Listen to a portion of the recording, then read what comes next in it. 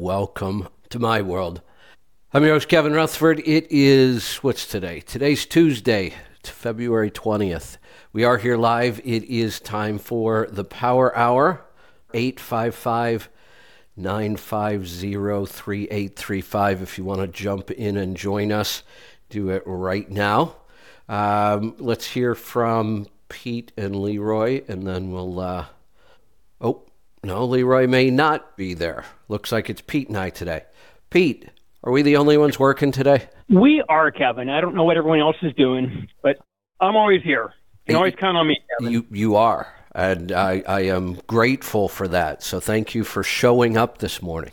Not a problem. Leroy will be joining us. He is actually tuning a Volvo right now on the dyno. Ah, okay. Maybe you'll have something to tell us. Yep, trying to finish that one up, and Bruce is at the chiropractor getting ready for the snowmobile conference, so he'll be joining us in about half an hour as well. So Bruce is getting a tune-up too? He's getting a tune-up too, yep. All right. He's ready for snowmobiling with all the young guys. Yeah.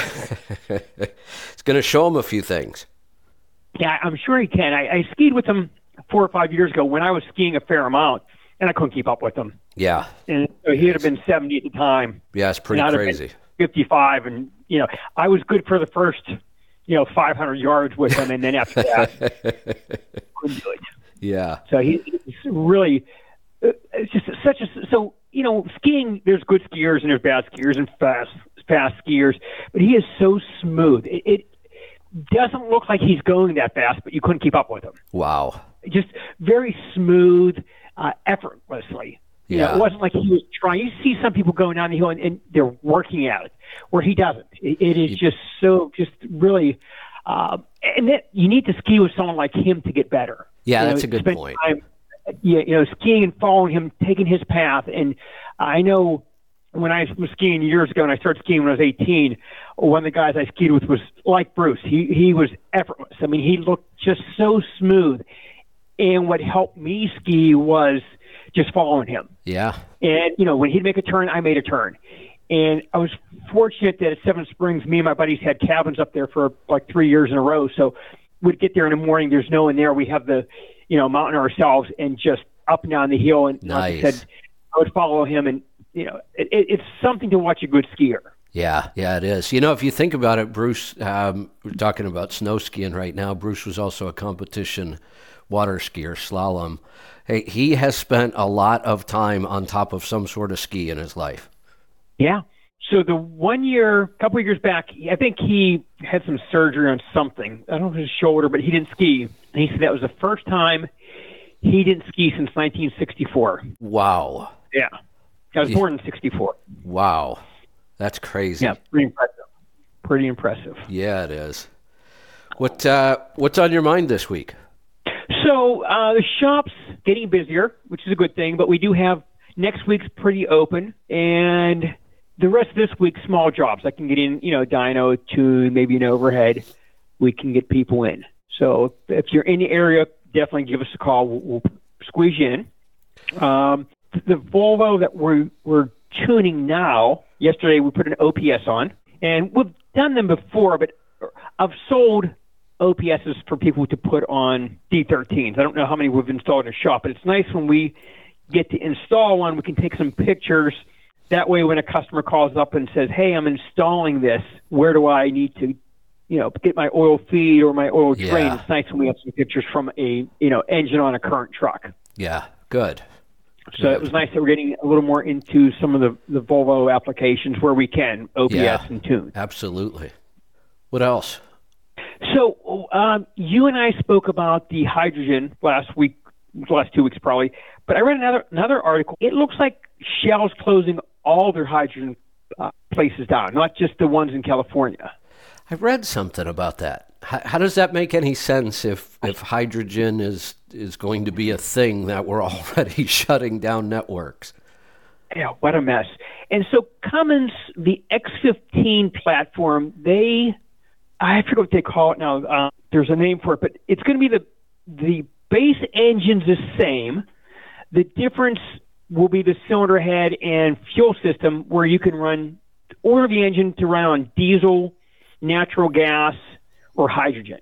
And they've invested a lot of money in this hydrogen side. And I see, Europe's still really pushing it, the hydrogen. But it's just not flying in this country. And we're just sitting it back even further. And the first thing I think about with Cummins is since the ISX came about, what a shift from the N14, being N14 may be one of the most simple diesel engines I can remember. And the ISX to me is one of the more complicated. And now to complicate it further like this, to me, is just a huge mistake. This will be a compromise on every one of those fuels. Without making a complete separate engine, you mean? Right. Yeah. Yeah, there will be compromises because you have to do one thing this way for this kind of fuel, but you got to do something else like this. So it's not going to be the best for any of those fuels. It's going to be a compromise, and it's already a complicated engine. One of the things that shocked me, and I never got a good explanation why, but this was a Cummins, what's the name of that company? Roush, I think, that does all the natural gas conversions. I'm not sure. I think that's who it was, and they were working pretty closely with Cummins. And this goes back to, I think it was like 2014 or 2015, the year everybody was just talking about natural gas. And I remember reading a report a couple years later without a lot of explanation, but they said when they switched one of these engines to running on natural gas instead of diesel, the maintenance cost doubled. But there was no explanation as to why. Yeah, I haven't heard that, but I just know very little people running anything. I know a few years back there was a push with school buses running natural gas.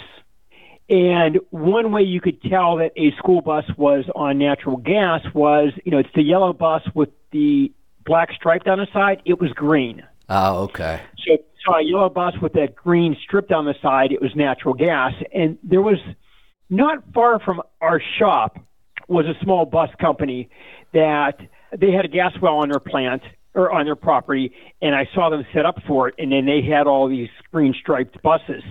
They don't have them anymore. Yeah. And that was, I don't know how many years ago. I mean, within the last 10 years, maybe not quite that long, but that didn't seem to stay in favor very long. Well, it seems to me like we could go back 20 or 25 years, and there was a big shift with like municipal government-owned buses, those kind of things, that they were all shifting to natural gas.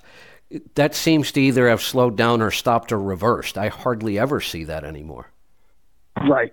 And Route 8, so we're off of Route 8. If you head south on 8, there's a Bluebird bus company. Bluebird's a big bus company. Yeah. And they were pushing the natural gas buses as well. There's, signage up, and of course the buses were sideways so you could see them with the green stripe on them. And again, that was a year or two, and that ended pretty quickly. It's going to be just too hard to beat diesel. That's one of the big issues we're facing is everybody in business still has to focus on cost, and diesel is the most energy dense. It's the cheapest fuel we can run for the amount of energy you get out of it. We've run it for a long time. We know what most of the issues are, and all of these other fuels or sources of energy are a compromise. They're not going to be as good as diesel, and they're going to be more expensive. And who wants to make that shift? Nobody. Doesn't make sense. No, it doesn't. And, in an environment and an economy like we're in now, you can just about forget it. Nobody's taking that risk now with costs the way they are and rates down. Now, I could see where in a school bus industry where the electric bus would be a big benefit. You're home every night to plug in. Most routes in morning, and now around here, I'm not sure in the cities or other states, but in my area, Western PA, I don't think many of them are longer than 60 miles in the morning, 60 miles in the evening. Occasionally, you're taking the football team, baseball team someplace for a game. But again, they drive to the game, they sit, they drive back, they can plug in. Where I think a benefit for a electric bus would be, you now have 12 or 14 buses sitting, waiting to pick students up. So when I went to high school, the buses ran, and they were just plain old diesel engines. So the whole school area smelled like diesel. Right. Where they could now have the electric bus with the heaters on in the wintertime, kids getting in the buses warm without any smell. And of course, the environmental, you're not polluting, sitting there idling, you're not messing the kids' lungs up. That would kind of make sense to go that direction, not just on cost or the environment itself. It's like this one area where there's a school, and it's, well, where I grew up in Leechburg, where the school bus is a dip. So all the buses are in this dip. Where's that diesel fuel going? It's just thinking up the whole place. Right. Where I think electric buses, I just think they went about this whole electric thing the wrong way. Trying to go after the Class 8 truck, I think, was just a mistake. Still hardly out there. What percentage is electric trucks? Oh. I mean, is it even a percent at this point? No, not even close to 1%. We're not even close. And to me, that's one of the most cost-sensitive operations. These school systems, municipalities, they can just go tax people. They'll just raise some new tax to cover this cost. Business can't do that. Business is not going to shift until that it makes financial sense to shift. And the problem is they're using our money to try to make that happen. I mean, I saw in California now trailers are getting like $100,000 and some $1,000 credit if they're electrified. Wow. Yeah, it's just insane. And a truck can get like $300,000 worth of tax credits in California, an electric truck. That's crazy. It is. It's crazy. Yeah. One other, Joel just sent me, Westport is the one that was doing the Cummins natural gas. I don't know why I was thinking Roush. What were they doing? Roush does the Ford pickups, the high-end Ford pickups. Maybe that's what I'm thinking, yeah. Westport, that does sound much more familiar now. Yeah. But I never heard, in my mind, honestly, if somebody would have asked me to predict when you switch an engine from diesel to natural gas, would maintenance costs go up? My thought would be no. I would have thought it's a lighter, cleaner fuel. If anything, we might see fewer maintenance issues, but that doesn't seem to be the case. Yeah, I don't know where the expense would be. So I know on the old Big Cam days, a lot of farmers that ran pumps for irrigation, they were natural gas engines because they had natural gas on site. That makes sense. So they're never filling up. And they would virtually run 24/7. Yeah. And we're talking 80s technology. Right. And they were doing that. So I'm not sure where the problem is nowadays, that it's more expensive or more maintenance on them. And here's the other thing, if we go back and talk about the buses, I agree with you. When we've got these controlled environments where you can look at your range, how much range do I need? What's the worst case scenario? And, some morning when it's minus 40, are we still going to have enough range on these? And if we do, this seems like a good use of this. Why are they so expensive? Again, if I were to look at these electric vehicles, they're much simpler. There's hardly nowhere near the number of moving parts. We don't need all the support systems the way we do on an internal combustion engine, or we need smaller, simpler versions of all those things. I don't understand why these vehicles are still so expensive. I guess it's probably mostly just the batteries that are doing that.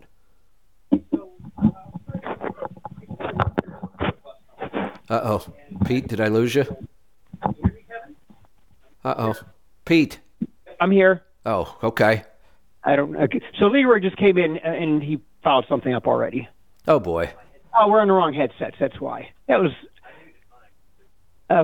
Jordan. He gave me the wrong headset. Ah. So it really wasn't his fault. I'm going to blame him anyhow. That's right. I can take blame for it. That's right. Throw him under the truck. And he's awake. Well, that's good. So hopefully he has good news for us with the Volvo tune. So he's gearing up here right now so we can see where he's at on that. Yeah, how dare you blame me for getting the wrong headset? I just walked in. Yeah, that's the problem. You were supposed to be here on time this morning. You would have been able to blame someone else, or it wouldn't have happened if you were here on time. We'll just blame Jordan. Yeah. We blame Jordan for a lot of stuff. Yeah. Hey, Joel did have a thought on the maintenance cost when you switch over to natural gas, the less lubricity. That would make sense. Right. Yeah. There wouldn't be any lubricity in natural gas. Very little. We just don't seem to be able to get to get these alternative fuels to take off. And I don't think we will. Diesel still has too many advantages. And the big one for a long time, I think, is just going to be cost. And people aren't buying the cars. No, that's for sure. Not around here anyhow. Not around. I don't know elsewhere, but in my area, they're sitting on a lot. So a lot of times they will show vehicles that are on the lots for 40 days, 60 days, 80 days, and all the electric vehicles are on the lot the longest. They're given heavy discounts on them, and people just don't want them. No, they don't seem to. I mentioned this the other day. I was shocked. I was on the interstate here near my house the other day, and within just a couple miles, I got passed by 3 completely different electric vehicles. Stuff, you hadn't seen before. I used to seeing the Teslas, and I was seeing the Rivians for a while, and now, though, I'm seeing the Hyundais and the BMWs, and so, but it's Oregon, so you would kind of expect we might see more of it around here. Yeah, the other thing I really see is Teslas around here. Yeah, I've been noticing a lot of the other makes, their electric vehicles lately around here. I'll keep an eye out for that and see what I'm seeing. But again, a little bit of a different market in this area, Western Pennsylvania, compared to some of the other states. Yeah, definitely. All right, Leroy, you got a report for us? Report about what? I don't know. Maybe why you were late this morning? Yeah, the Volvo tune. Yeah, it's a 2020 Volvo D13 500 1850. Was mostly looking for fuel mileage out of the tune and a little bit of power. So we bumped them up to 600 in like 2050. So about 100 horsepower and 200 foot-pounds of torque. As far as fuel mileage goes, that's always a tough one. It appears to be better on the dyno, but I mean, that's only a few data points. We can't check everything. I mean, we could, but it would take a week. Yeah. Not just like a couple pulls or running it at this RPM and this load. So it seems to be going in a good trend, but that's one of those things he's going to have to get out on the road, go a couple weeks, and then get back to me, and we'll see how it goes. But everything other than that went swimmingly. It was a bit of a weird software version, and I had to spend a bunch more time figuring out how to tune it, but we got it done. All right. It Good. was better. So I had a weird phone call today talking about ECMs, and it was a DD15 that the customer's running the catalyst. He had his DPFs cleaned. When they cleaned the DPFs, they updated the program, which is not uncommon for OEMs to do that. And then 15,000 miles, no problem. All of a sudden, his regens, his passive regens, which were 20 minutes, are now an hour. And they started looking into it, went back to the factory, and the ECM reverted back to an old tune.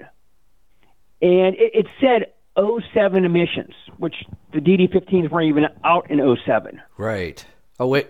So they reprogrammed it, and it's back to normal. And the dealer said, occasionally we will see this, where they put a current program in there because it needs updated, and on its own, it reverts back to an old program, which I don't know how that could do that. Yeah, I don't know how that would happen either. And if EA finds out, they're going to have a shit fit about that. To me, the more likely explanation, we dealt with this for a long time. We had a designer who was an incredible designer, one of those really artistic people, really good at design. His organizational skills were less than ideal. And you can imagine when you're doing that kind of work that you're constantly changing, updating, resaving files. And he was horrible at keeping all of these versions clear and separate, and I can't tell you how many times we were in some sort of an emergency because at the last minute the wrong file got sent to the printer, the wrong file got printed. I would believe that this is more human error than anything. Well, it'd have to be is possibly something in a program they put in there from the factory that someone made a mistake on. Right. Right. And it's easy when you can copy files in a matter of seconds and save this version, then make a change, then save that version. If you're not organized, it's really easy to do, but if you're not organized, you end up with 32 versions of a file and you don't know what's what. Yeah, I'm surprised at, even on people's computers, how many people have stuff on their desktop. Like I have files like for the truck show. If you would say, "Hey, Pete, how many booklets did you pass out in 2005 in Louisville?" I can tell you exactly how many booklets I sold. And I just keep track so I know down the road. But it's organized. If I can't make a show, I can tell other guys, "Hey, go into my Pete.doc, look at Truck Show, and you can go see what I took last year." And we kind of base off what we bring each year depending on, well, an example would be booklets. At one time in Louisville, we gave out over 3,000 of our catalogs.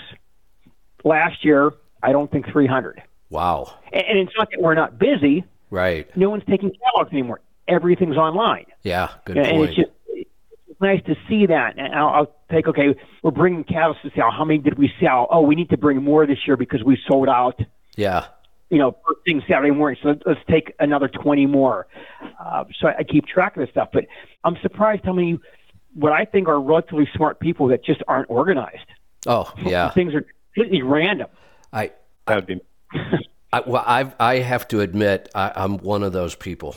I've tried to fight it over the years. It just doesn't work for me. If I'm going to be organized, somebody else is going to have to do it.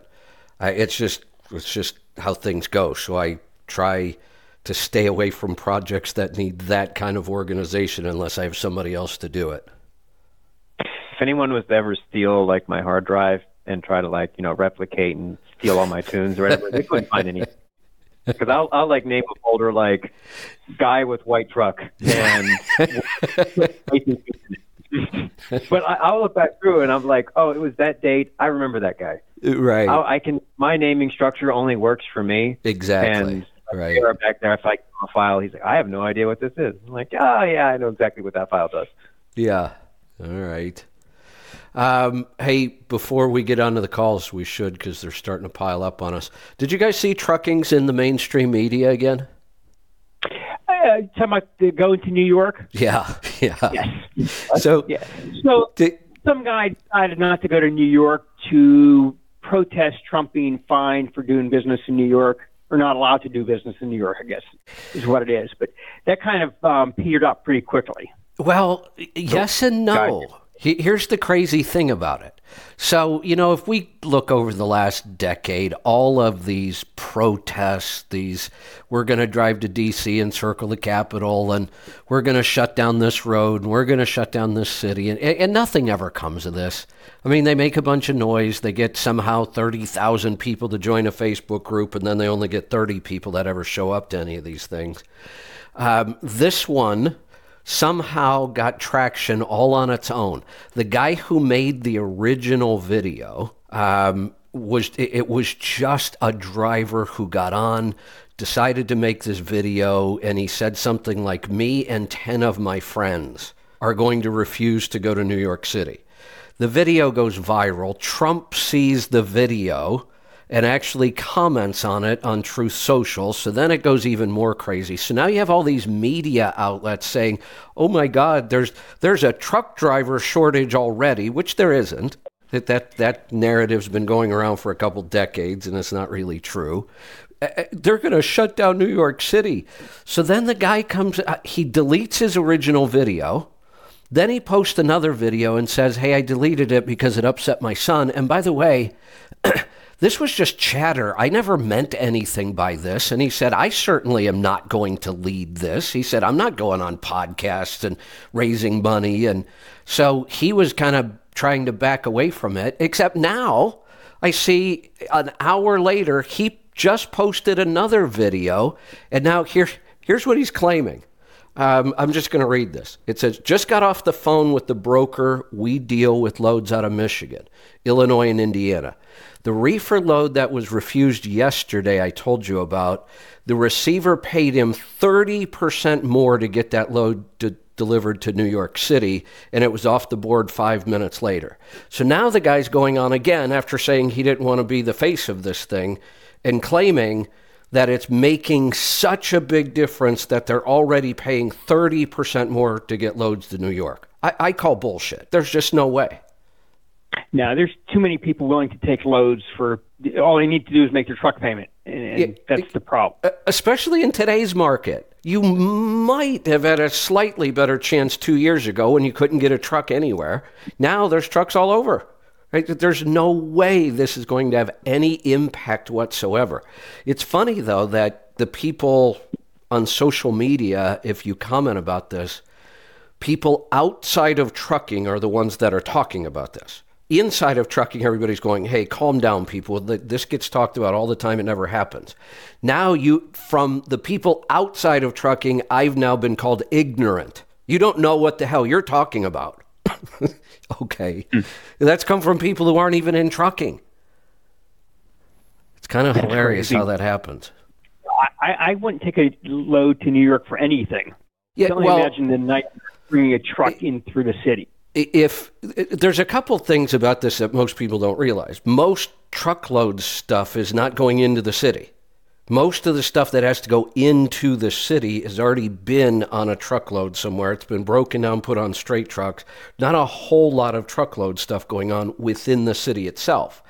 And then the other issue is, if you had to pick one place where truck drivers say they don't want to go or won't go, it would be New York City. It's always been that way. So the fact that they think this can have some sort of an impact is kind of funny. Yep. Unfortunately, it's not going to change anything. Not a thing. And look, let's be real. I wouldn't want it to. But when are we going to realize that we can't and I get it, politics are important, the election's important, all that's happening, but I think as an industry, it would be a horrible idea for us to try to use our power that way for some political reason. Yep, I agree. Because think about what you're doing. You're not hurting the politicians. You're not hurting the people who are going after Trump. They won't even notice this. Who are you hurting? You're hurting all the people who live and work in New York City that don't need one more hassle like this. If you manage to actually do something and cause some sort of an effect, which isn't going to happen, but if it did, that would almost be worse. Yeah, and with most people not having cars in New York City, I can jump in a car and drive to another town to pick something up if my local store doesn't have it. Yeah, those people can't. No, it could get. If they were successful at this, I think they would find that they would regret it. I think the outcome, if they were ever successful at something like this, would be horrendous. And most of these people have small places like my pantry. I mean, I literally could go a couple weeks without going to the store, with the exception of, bread, milk, fruit, vegetables, things like that. But these places, they have little 400 square foot apartments. What are they going to store there? Well, most of the people that live in the city eat out a lot. Yeah, anyhow. Yeah. Right. But the restaurants are going to have food, though. Yeah. Then if no one's bringing it in. Exactly. Yeah. I don't know. Kind of crazy. I just thought it was kind of ironic how many times they've tried to get attention for things like this, and they've never been able to. And all of a sudden, some guy makes a goofy video, and the thing goes viral, and now he's got to say he doesn't want to be a part of it. Yeah, it's crazy how things turn out. All right, let's get to some phone calls. Let's get started in North Carolina. Ilya, good morning. Good morning, Kevin. How's it going? Good. What's on your mind today? Well, actually, now that you guys talked about that, I don't know if you saw that protest or convoy that was going to the border a couple weeks ago, like on social media or whatever.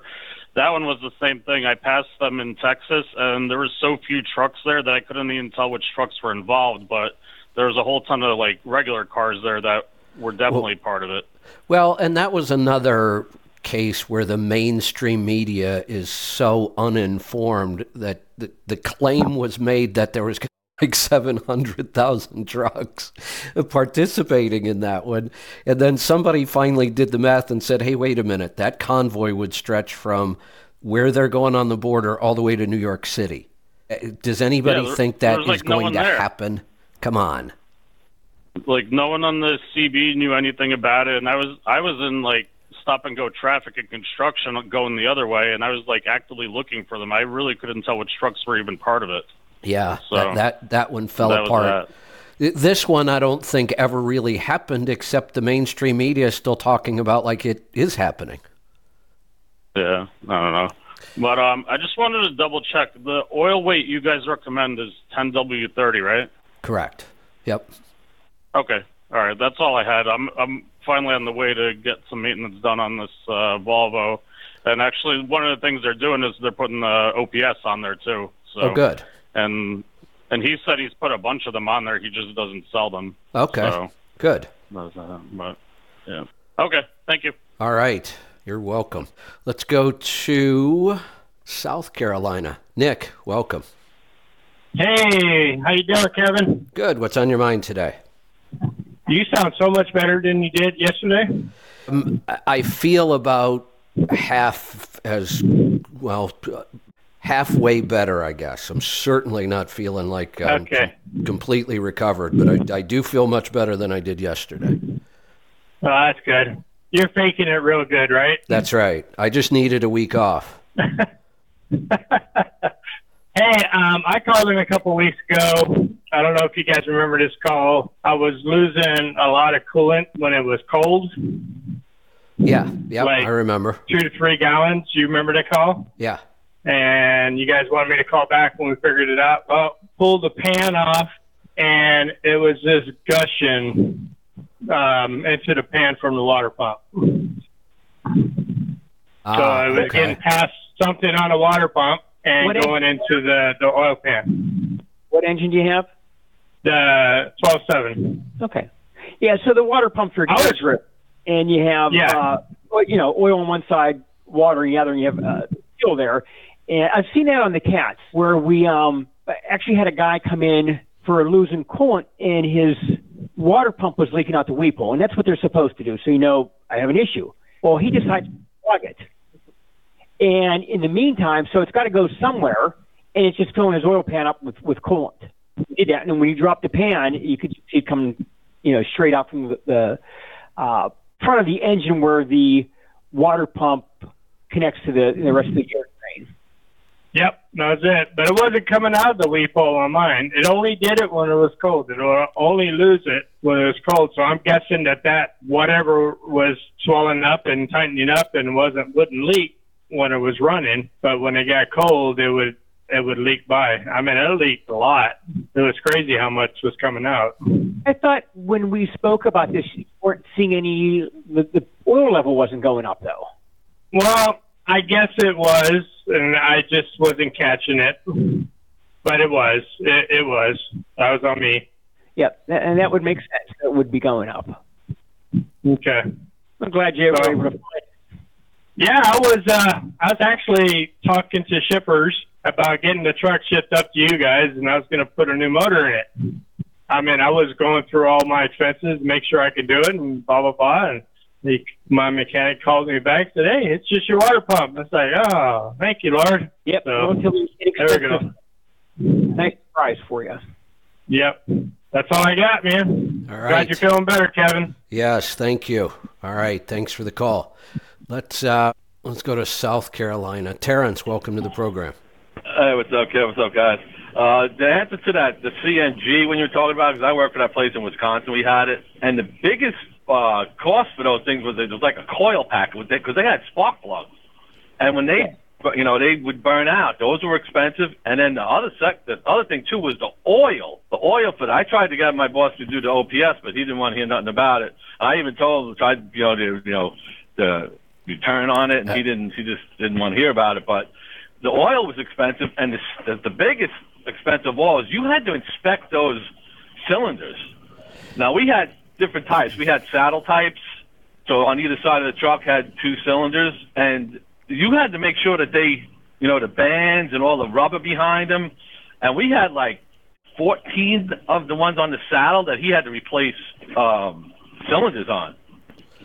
So those are carbon fiber. I mean, the amount of money, that's where all the money, you know what I mean? When you look at, I mean, they probably didn't break down the maintenance on it. So whoever they got that number from was probably just like, it was all grouped into one. But it's part of the thing. You had to make sure the stuff was right. We had new trucks that came in behind the cabs, and the cylinders, there was 3 cylinders in there, and they were rotating inside that thing, and they came out and they they took these blocks, these composite blocks, and wedged them on either side of the with the cradle they were in, so they wouldn't rotate. But You know, that's where most of Yeah. the maintenance came in for those things. You know, it's interesting now. I do remember this as well. Somewhere I came across an oil sample, and I don't remember how this happened, but I was looking at it and I was so confused. And I'm looking at this oil sample going, I've never seen anything look like this. It turned out it's because it was in a natural gas engine. The oils are completely different. The problems that you run up against trying to read an oil sample was like trying to read a foreign language to me. I wasn't understanding anything about it. And the other thing with it too was they had EGRs on them too. And what happened, because I actually, when John Walco was on, I was thinking about getting in contact with him and seeing if he could come up with authority for that. Oh yeah. But it basically was because that's another thing we'd get. They would get so gunked up because of the way they burned. And remember too, I was in Wisconsin, in the wintertime, you couldn't put as much fuel in because the tanks, physics didn't expand as much. So it was a lot of condensation and all that. So the filters had to be changed a lot because they did have fuel filters. You had to make sure your filters were always clean, and the EGRs we were replacing a lot of EGRs, and that's when I was like, man, it's got to be something. But when they took the EGRs off, it was like this green slime that was coming out of it, so it really wasn't carbon. It was weird. But that's where most of the maintenance is on those things. Yeah, got it. I'll let someone else get in there. Later, guys. All right, thanks for the call. Yep. Let's go to West Virginia this time. David, welcome to the program. Oh, let me try that again. David, good morning. Hello. Yeah, I sent you an oil sample. All right, let's see what we got here.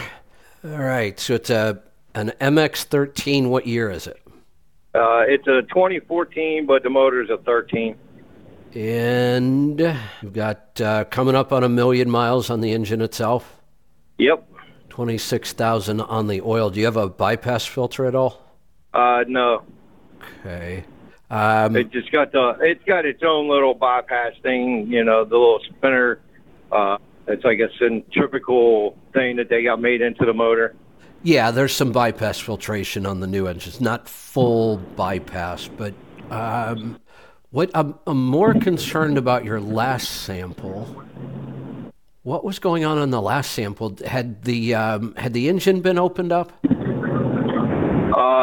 Yeah, because 3 samples ago, the oil sample got taken when the oil was cold, and it gave us all kind of screwy stuff, so I had the pan pulled off, and they actually went ahead and changed all the bearings.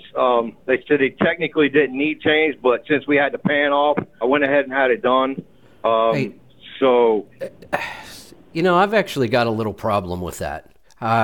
I don't know how they presented it, or if they talked you into it, or we just don't see bearings fail. I mean, even when you're rebuilding these engines at 1.3, 1.4, the bearings are fine.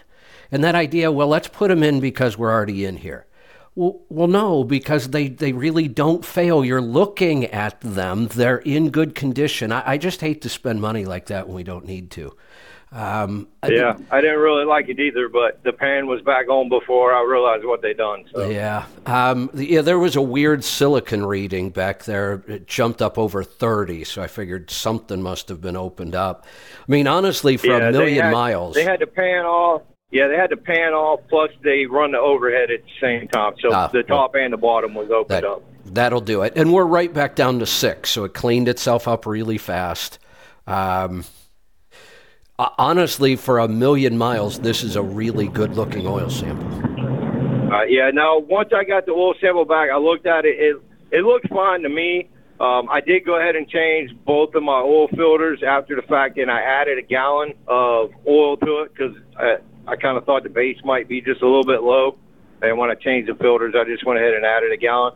I do run the AMSOIL full synthetic. I've tried the last 2 samples to put on the paperwork that I had AMSOIL, but for some reason it never shows up once I turn it into them. Huh. Okay. Well, like I say, for a 1 million mile engine, this is a great looking sample. That's what I thought so myself, but I just wanted that little extra good feeling, you know what I mean? Yep. There you go. All right. Well, I appreciate it. Thank you. You're welcome. Thanks for the call. All right, let's go to Nebraska this time. Grant, welcome to the program. Good morning. Glad you're feeling better. I called a couple weeks ago, but apparently I was in very remote service and got cut out talking about heavy-duty extension cords. Okay. My first question, everything I've seen, so the ISX-15 and the X-15 are two separate engines, correct? They're with a little bit of overlap in years? No. So, I mean, there's no overlap. So it was the ISX, and then they came out with what then they referred to as the X-15, which is just basically the next generation of their. That's what I thought. Leader. Yeah, they are different in many ways. It's not like an entire thing. It's not the difference between an N14 and an ISX. Gotcha. Because a friend of mine bought a truck I used to drive, and it was a 2012, and I was like, well, it's got an ISX-15 in it, and I don't remember if the fuel pump had been changed from ceramic. And he's like, well, no, it's an X-15. I'm like, well, no, it's a 15-liter ISX, not an X-15. They're separate, but I wasn't going to argue semantics over it. And then a question, I did end up taking my whole air intake apart and put white lithium grease everywhere, which was a good thing. I ended up finding some the boost boots leading to the air-to-air. They were starting to flake apart inside, so I replaced those before they failed, so that was kind of a positive. But I have a question. I thought the grease would stay sticky in there, but I guess it dries. How does that help catch the dirt if it sneaks through? On the air intake piping? Yeah.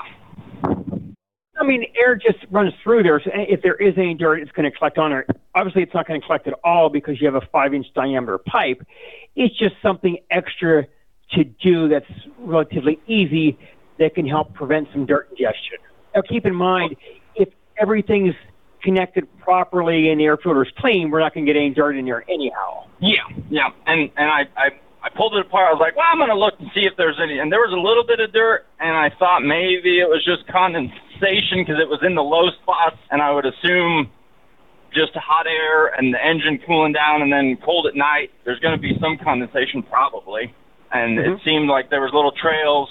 But then I was just curious if the grease dries and it's not sticky when I touched it, how does it catch the dirt? Well, keep in mind, as it warms up, it's going to get sticky, and you are going to get residue heat from the engine. Gotcha. And that'll soften up the grease. Gotcha. And then the extension cord comment that I got cut off about. So one thing to be careful, everybody was saying buy the bigger cords. Some companies cheat, and they just make the insulation bigger, and the cords, the actual conductor size is still small. So you want to pay attention to the label, not just look at the size of the cord, because that can be frustrating. You think you're getting a nice heavy cord, and it's really just 16 gauge with a boatload of insulation wrapped around it.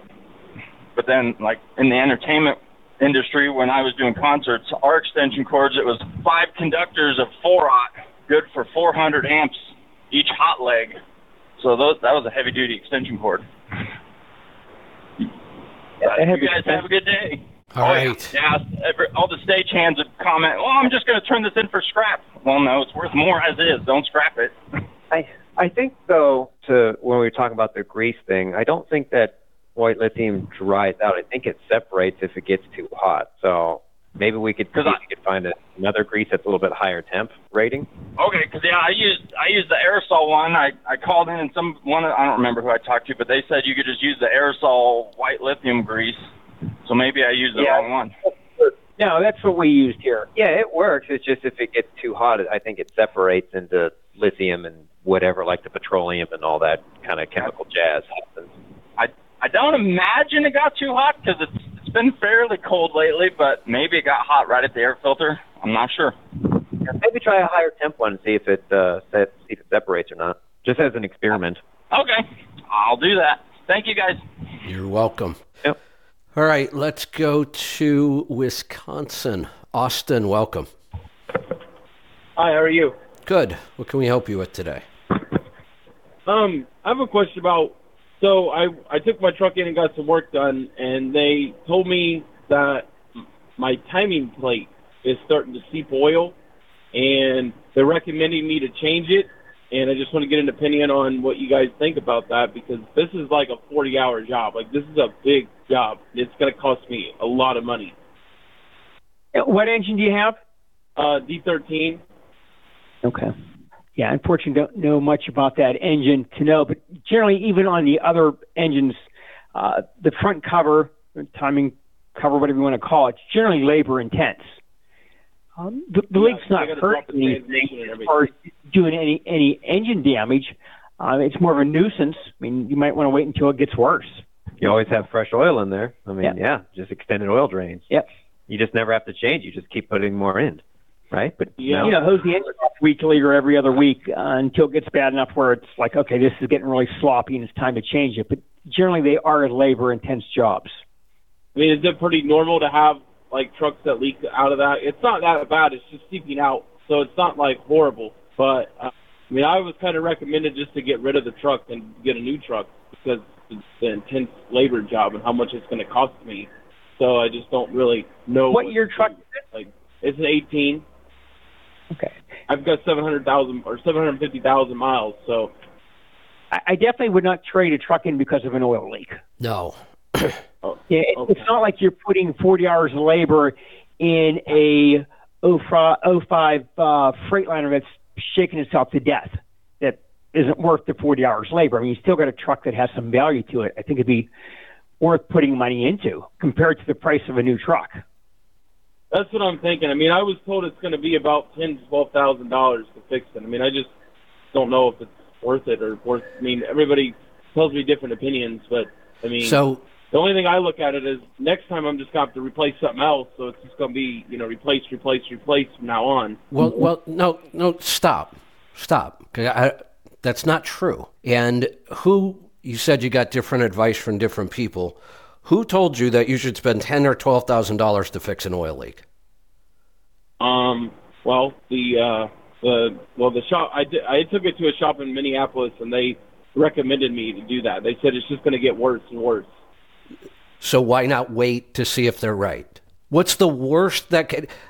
Pete, have you ever seen an oil leak that went from being this small to being something that, now we can't drive the truck? I mean, it just doesn't happen that way. What's right. that? It's just slowly going to get worse. Right. It's not going to leave them stranded.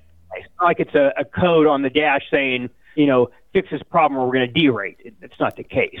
Right. And honestly, I've never even seen one cause that big of a leak. Okay.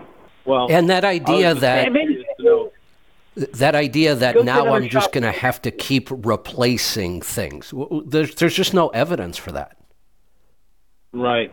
Well, I mean, my camshaft went out, so that was really expensive. I mean, I just feel like I'm going to have to replace injectors soon and all that. Wait, stop. I mean, hold on. What is your indication that you're going to have to replace injectors soon? Because it has high miles. So, that's not an indicator.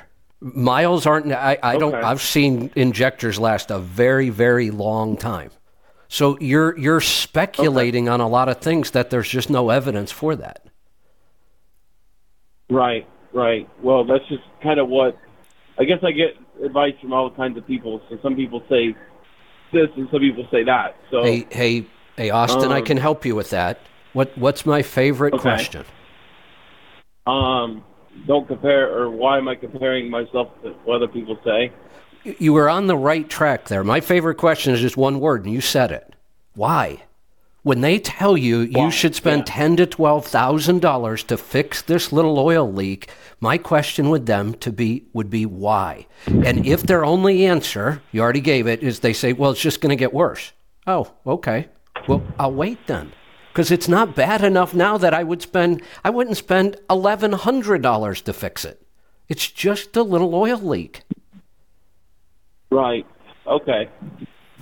Well, and to be on the safe side, get an estimate from another shop, just so you have an idea, so you're comparing apples to apples. And as the leak gets worse, at least you can say, hey, this shop's going to do it for $6,000.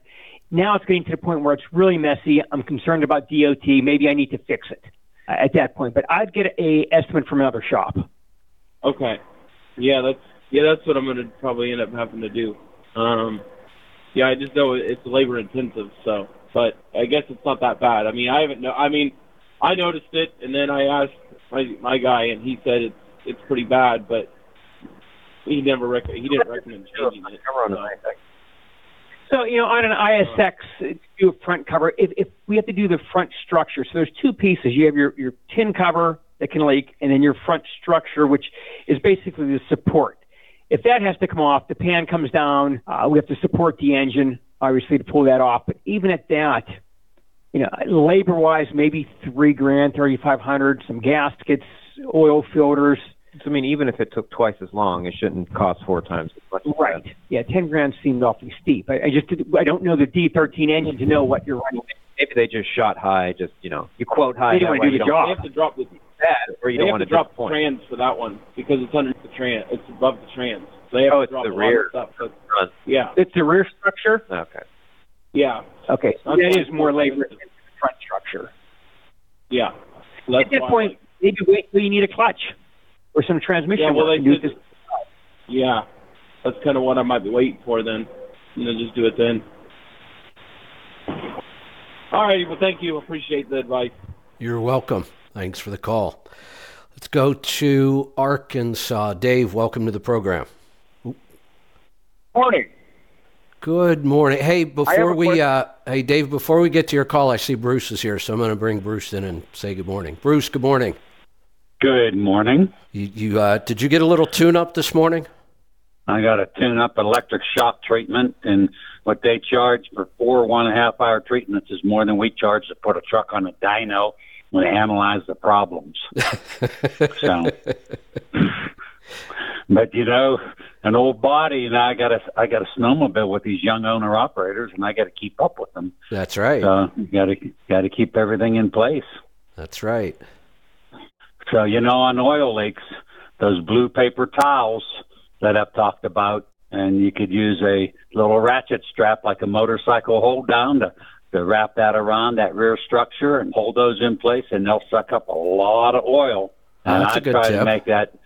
I would make that. That's what I would do, and not worry about that leak until it was rebuild time. I agree. Another guy I talked to last night, he's got a little bit of blow-by, no oil consumption, and the dealership wants to do a rebuild on his at 500 and some thousand miles. And I said, absolutely not.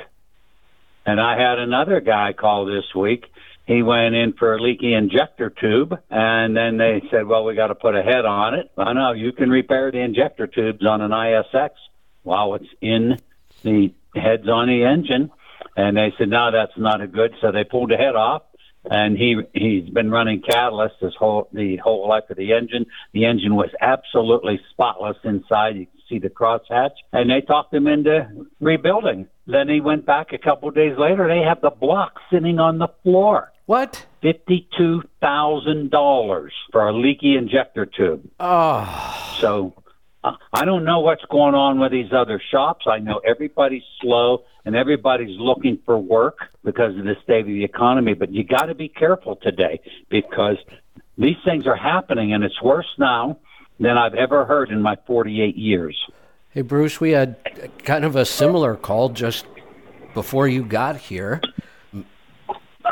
The shop had the pan off and said, hey, there's nothing wrong with your bearings, but we think we should replace them. And they put a new set of bearings in it. That's just crazy to me. We just don't put bearings in hardly anything anymore. And so what? You've got the pan off. It's not that big of a deal to take the pan off to begin with, and it's not enough to say, well, we've got the pan off, we should put bearings in. No, you shouldn't. That's right. That's exactly right. And can I mention one other call I had this week? Sure. Or since the last show? N14 in a Century. He used to drive it at 70 miles an hour, and he started listening to the show. He started slowing down, and he was between 5 and 6. And now he's at 57 mile an hour, 1 mile an hour slower than your speed, and he's averaging, his last year's average was 8.5, and he said when he really watches it, he hits 10, and he's hit 11 out of an N14 in a Century with 1.6 million miles on it, and it's still the original engine. Wow. Nice. So, and I don't want people to think that I'm out here driving slow, because I don't drive slow, and I'm not telling people to drive slow. But when you call and you want fuel mileage, you want to drive 75 mile an hour. And I had last night, another 80 mile an hour guy, and he's 60 some years old. So that's two 60 plus year old guys in the last 2 weeks that want to drive at 80. Whew. So, and slowing down the cheapest thing you can do for fuel mileage. I mean, it literally costs nothing. Just leave earlier. Yeah.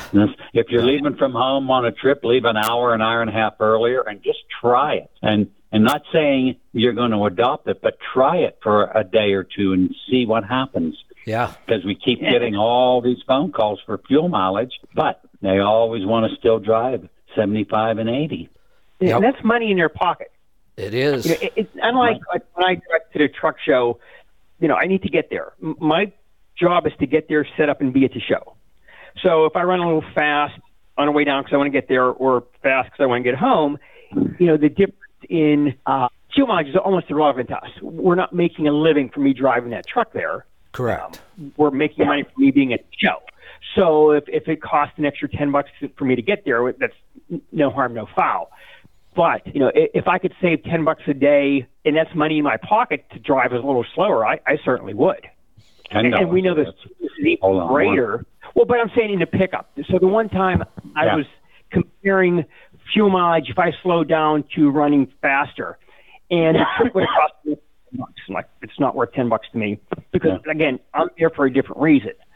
But on a Class A truck, $20, $30 a day, that's just money in your pocket. Right. So my call last night, I returned. One sec. I returned calls till 9 o'clock at night. When I talked to this owner-operator, he used to listen to the show when you were on XM. He hasn't got the app yet. He knew all about the Catalyst. Driving a W9, it has 586,000 on it. He has spent 14,000 the past year or so on emissions. This is the one where the dealer says you need to rebuild it because you have a little puffing coming out, the oil filler cap. His wife and his friends kept talking him out of the Catalyst, but he wanted to try it. And his wife's saying is the truck should do what it's supposed to do without adding anything. Well, today's fuels are bad. And Pete was just talking to me this morning about how truck stops will buy the cheapest fuel they can absolutely get. So you have to make the fuel be compatible with your truck. So he stopped and saw Russ last night in Montana, picked up a gallon of Catalyst.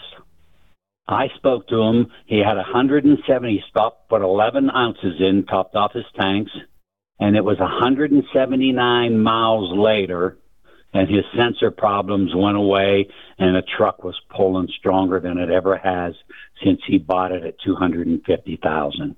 179 miles is all it took, or less, for him to feel the difference of the max mileage Catalyst. And he said, now I've got to go tell my friends that have been leading me astray. You got to be careful when people are talking, and a lot of people talk out of their ass, and they really don't know what they're talking about. Bruce, that's why I talk all the time about my favorite question. When somebody tells you something, just ask them why. And why or why not? And you will find out pretty quickly whether they know what they're talking about or whether they're just repeating something they've heard somewhere else. Right. Pete and I have spent our lives on the phone.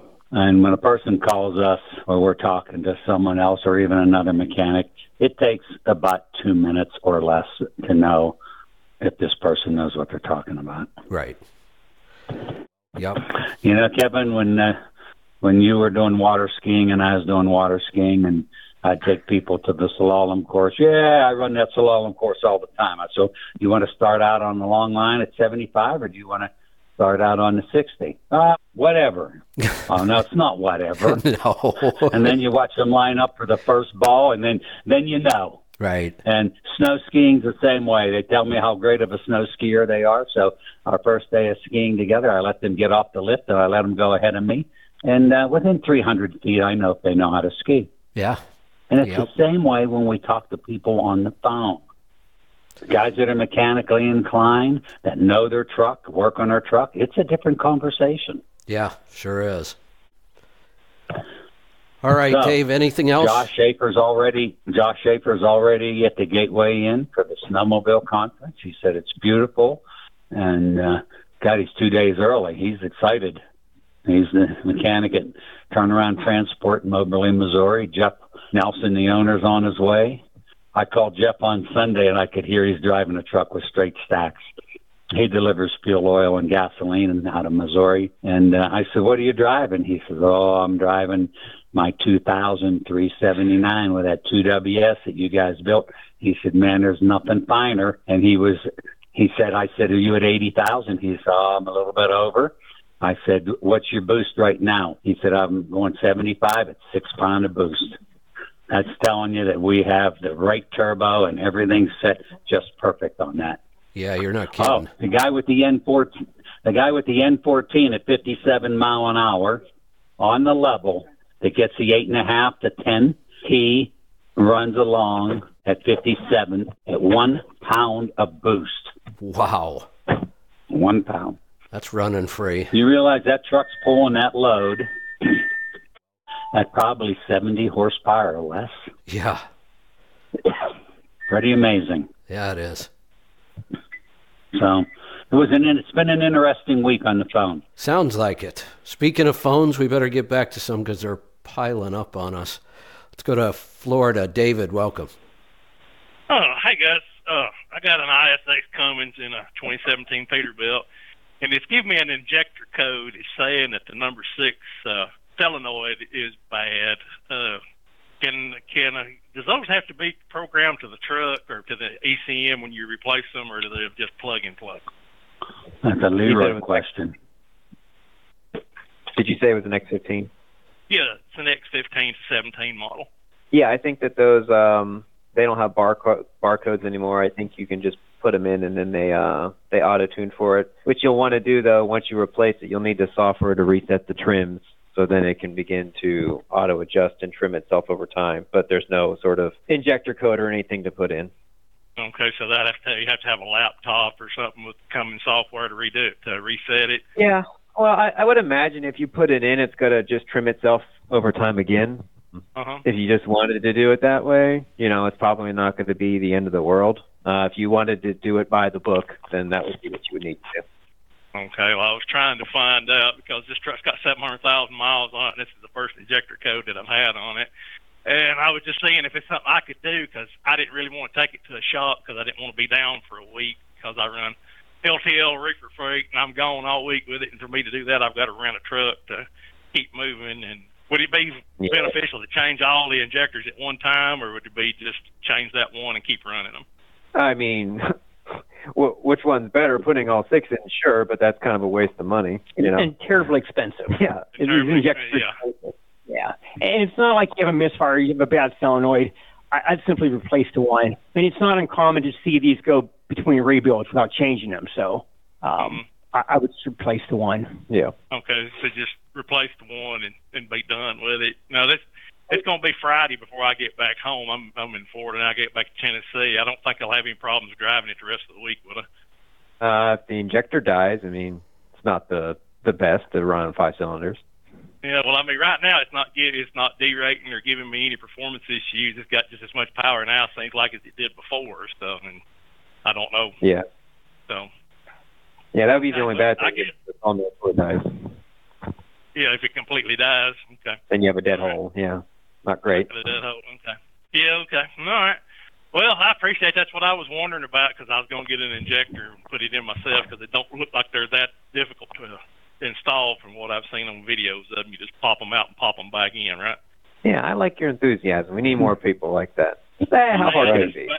Hey, 6 weeks ago I just put a clutch and a rear main seal in it, so Yeah, there you go. I do know how to do a little bit of work. And that guy talking about his rear structure leaking, wouldn't you know, after I replaced the rear main seal on this one, my rear structure went to leaking. So I'm like, well, I can't win for losing, but I'm gonna keep a trying. So that's it, man.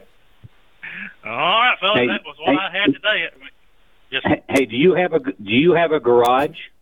Yeah, right now I have a shop. Do you have a shop at your home? I'm in with another business. I'm in business partners with people that has a trailer repair and a shop and stuff, and that's the reason why I can work on this stuff. Good. That's good. Yeah. Every owner-operator should have a garage that he can work on his truck in. Yeah, like I said, I try to do as much maintenance as I possibly can. That way I don't have to, go to a dealer or to another shop, because I've had bad experiences with other shops, so I try to do as much as I can myself. So. There you go. That's right. All right. Good stuff. Calls are piling up on us. We got to keep moving along here. We're going to go to Idaho. Brant, welcome.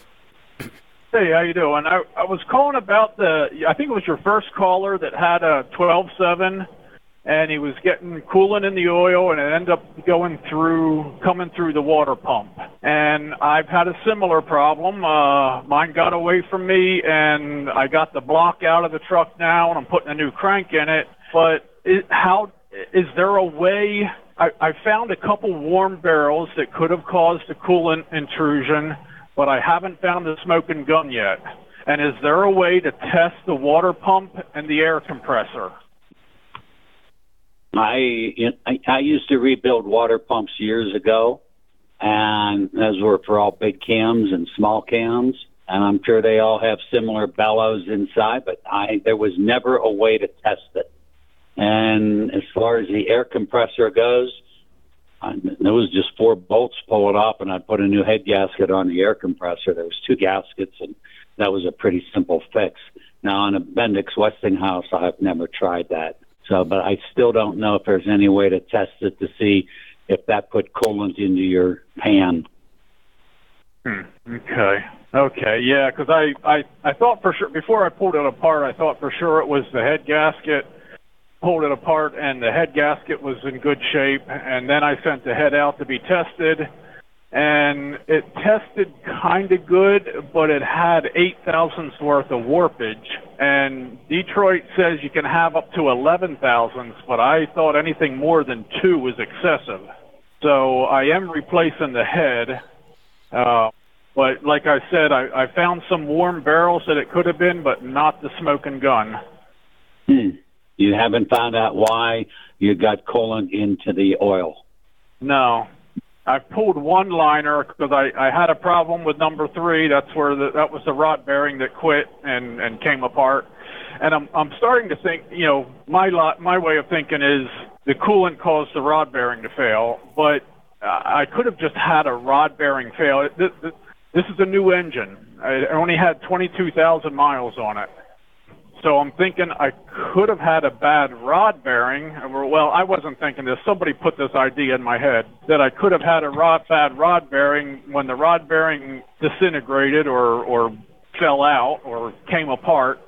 I had light contact with number 3, the piston contacting the valves lightly, and he said that the other guy that I was chatting with said that could have been enough to lift the head to allow coolant to go in there, because your rod was, slapping all around the crankshaft.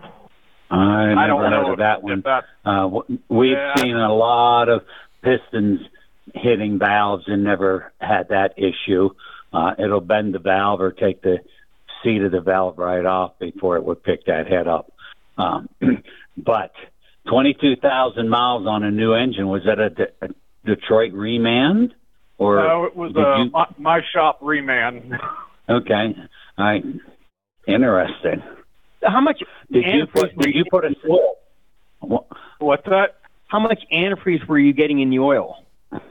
Was it using the oil level, or was it just showing up on an oil analysis? Well, it for the first right up until about 20,000 miles, I wasn't having a problem. I did have an external leak that I discovered the clamp was bottoming out, and it wasn't allowing it to clamp tight enough at the oil cooler. So I changed that clamp so that I got rid of my external leak. And I only noticed it went up. I mean, it went up like maybe not even a quarter inch. And I second-guessed myself when I looked at the dipstick the second time when it went up, and I said, was I level last time? Maybe I wasn't level last time I checked it. Why did it go up? Yada, yada, yada. And then I drove it like another, maybe 210 miles, and I pulled the dipstick again, and by this time it was knocking. And I pulled the dipstick again, and it was up, an inch and a half. It happened like right now. I did send a sample off before all this started, and just out of shit luck, it didn't get back to me.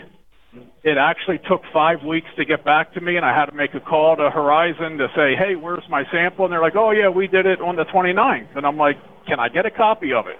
And when they re-emailed me a copy of it, it definitely showed coolant along with all the wear metals. I mean, it had every wear metal known to mankind, but it was that sample was pulled about 1,500 miles before it failed. Okay.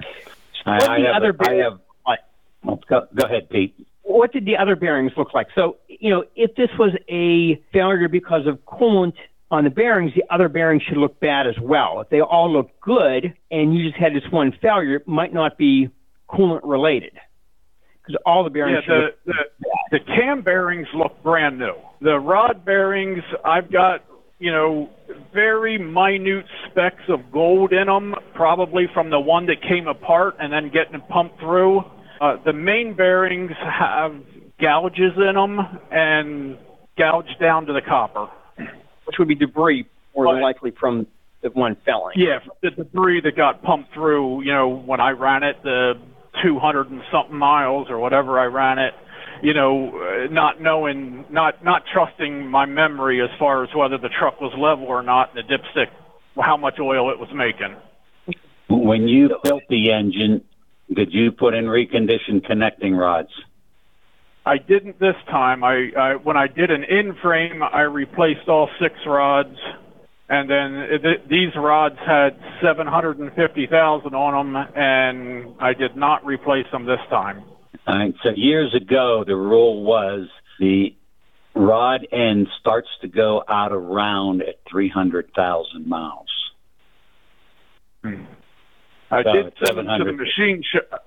Yeah, I did send them to the machine shop, and they checked them, whether that check involved out of roundness or not, or whether they just magnafluxed them, or what they did, I don't know. Okay. And I had another thought. I guess if I'm going to, I haven't put it back together yet, but if I'm going to, now that you've got me questioning the quality of the rods, if I go and replace all the rods this time, the original engine, it's a PK 12.7. The original engine did not have journals in the rods for oil. And when I did the in-frame last time, they couldn't get the original rod, so they said, do you want to replace one rod with this journal in it, or do you want to replace all 6? And I said to replace all 6 of them, and it had the oil journal in it, and the part number's on that rod, so I can get replacement rods for that, but it's not the original design that came with that engine. It's a DDEC 4, but it's a DDEC 4. Yeah, DDEC 4, and it's the PK and the BK. I know you talk a lot about the BK. The PK and the BK are very similar. I don't know what the difference is between them, but it is not an MK. It's the compression ratio of the piston. The PK will make smoke. Now, the piston's hitting the valve. You should put this together and put our 10,000 sticker head gasket on it. Well, I got a new head coming that hasn't been cut. Not the head, it's the block. The block been, how many times has that block been resurfaced? Once. Do you know how many thousands they took off? Going from memory, I want to say 12, but I'd have to. There again, there's why your pistons were hitting. Put our 10,000 sticker head gasket, and that'll bring the block back to where it was originally. Okay, well, the head's flat, so it doesn't matter how much you take off the head. But yes, it does, because then it's the clearance of the gears up in the front of the engine. So you really want to put that 10,000. Do we still have those gaskets, Pete? I would think so. I would have to check in parts department to see if we have them. I haven't sold one for a while. Okay. I think because so a lot of them. The way I read it is, you can take X amount off of the head and X amount off the block, as long as neither combined surfacing doesn't exceed 30 thousandths. And I was somewhere in the neighborhood of 22 thousandths, because then you run into gear lash issues and all that kind of stuff. But I was at around 22 thousandths. 13 thousandths is a half a compression ratio.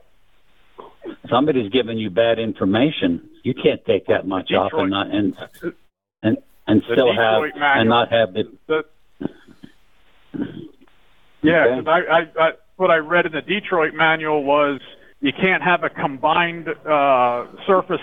You can't lose more than 30 thousandths worth of metal, whether it's between the block and the head. And they did give a spec on how much you can take off individually, and I forget what that is, but I know the combined total was 30 thousandths. Okay. So that, and was this timing ever advanced? Because if you advance timing, you can also hit valves. Well, I think the valve, it was only one cylinder that hit the made light contact, and it was the cylinder that had the rod bearing disintegrate on it. Oh, so okay. I think the timing was all off because it didn't have that bushing of a bearing in there to keep everything timed right. That's correct. But I can tell you, if I took 12 thousandths off a block and I could put a 10 thousandths thicker head gasket, I would do it. Okay. All right. Hey, back to your connecting rods. Does this engine have piston coolant nozzles in it? Yes. Okay. You have to use you really shouldn't be switching rods out from one style to the other. So on some of the earlier engines, they didn't have piston coolant nozzles, but the way the connecting rod was designed, they would get splashed from that for the piston. And then once they started putting piston coolant nozzles in these Detroits, then it took a different rod, and you have to get the right rod for that. It's a problem if you have the wrong rods in there.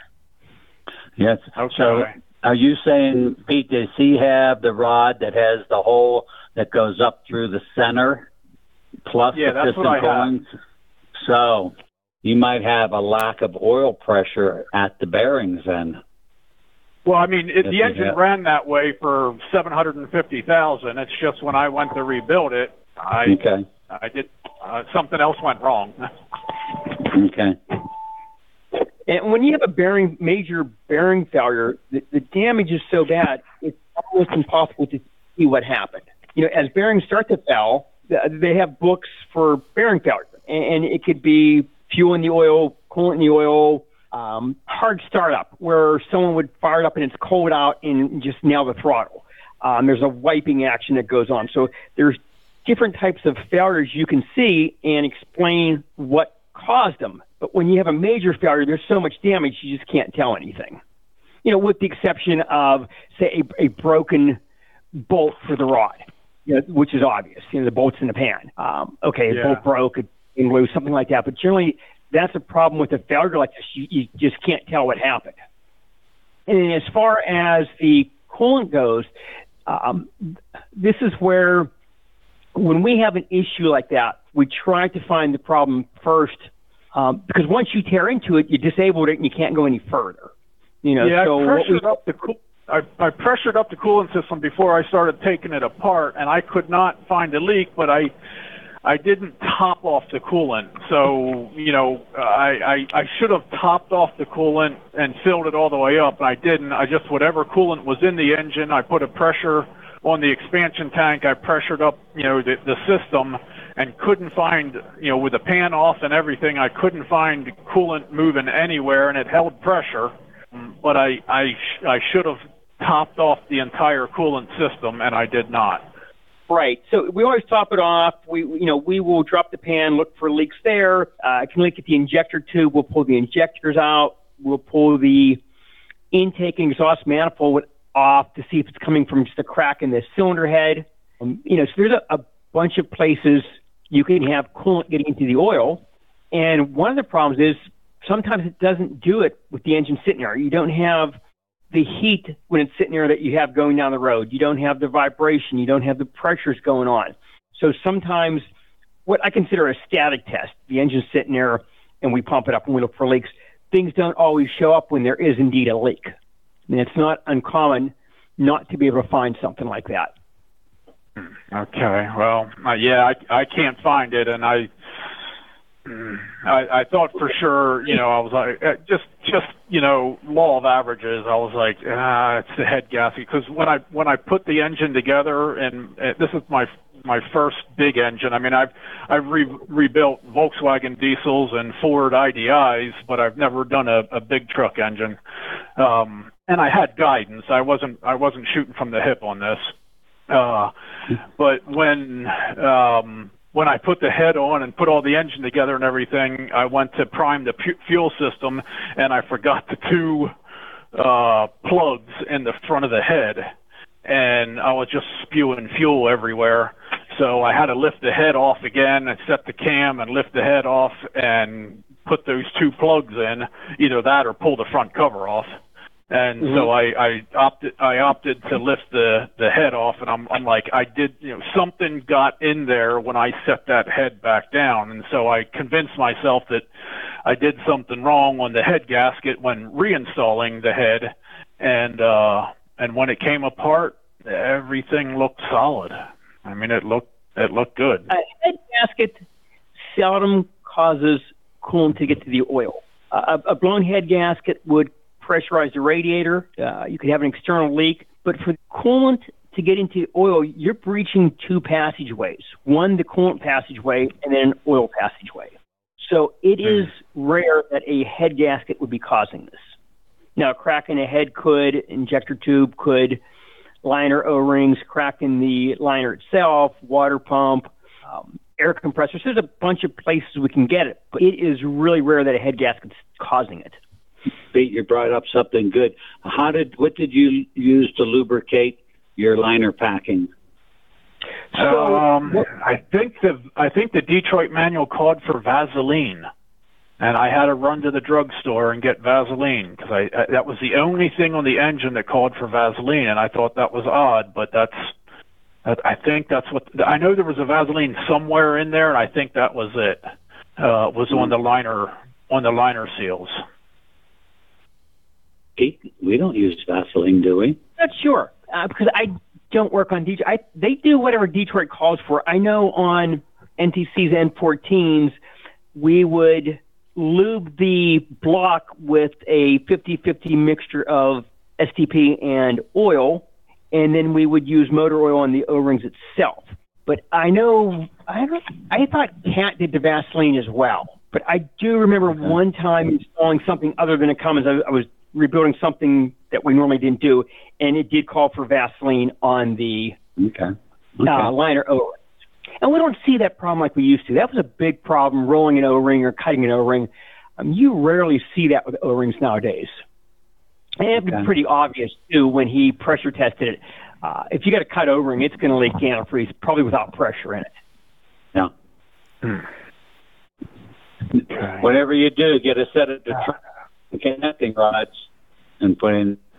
Okay, yeah, I'll get the original connecting rods that were designed to come with the engine, rather than the ones that I got now with the oil journal through them, or the oil channel through them. I'll get whatever rods came, came with the engine originally. Right, what the engine serial number calls for. Yeah. Okay. All right. Well, I guess I'll pull the water pump off and see if it looks like something I can rebuild. And the water pumps. No, I don't know if I pulled the water pump off yet or not. I pulled the air compressor off already, and I was like, I don't. Other than rolling that over and seeing if there's any damage to the bearings on the bottom of that, I didn't know how to test it. But I can if it's a Bendix. It's a two-flow 550. So I can maybe put a head gasket on that and see if pull it apart anyway and see if the head gasket is an issue on that. Right. All right. So sounds like a plan. Good luck to you. All right. The calls are piling up on us. We got to get caught up here. Let's go to Colorado. Anthony, welcome. How are we doing today? I got a question about wheel balancing and preference between balance beads and centromatics. Flip a coin. They all work. I mean, Centromatics, Balance Masters, the beads, Counteract beads, they all work. It really just depends. You know, the rings are pretty permanent. They'll outlast the truck sometimes. The beads, you're going to put new beads in when you change tires, which isn't a big deal. Really just depends. I mean, all three of those products work just fine. The other thing I wanted to, I guess this is probably for Bruce, been using the Max Mileage, love the stuff. It used to come in a Ziploc bag, which was really handy for keeping it under the sleeper. And I've been reusing my other one for a while now. I know probably trying to get rid of waste and extra stuff, but kind of miss them, just so you know. The Ziploc bag. All right, make a note of that, Pete. Okay. Will do. Awesome. So we'll see you guys on the 1st of April. Looking forward to it. All right. Thanks for the call. Thank you so much. Let's go to Pennsylvania. John, welcome. Hey, guys. I was calling about rear.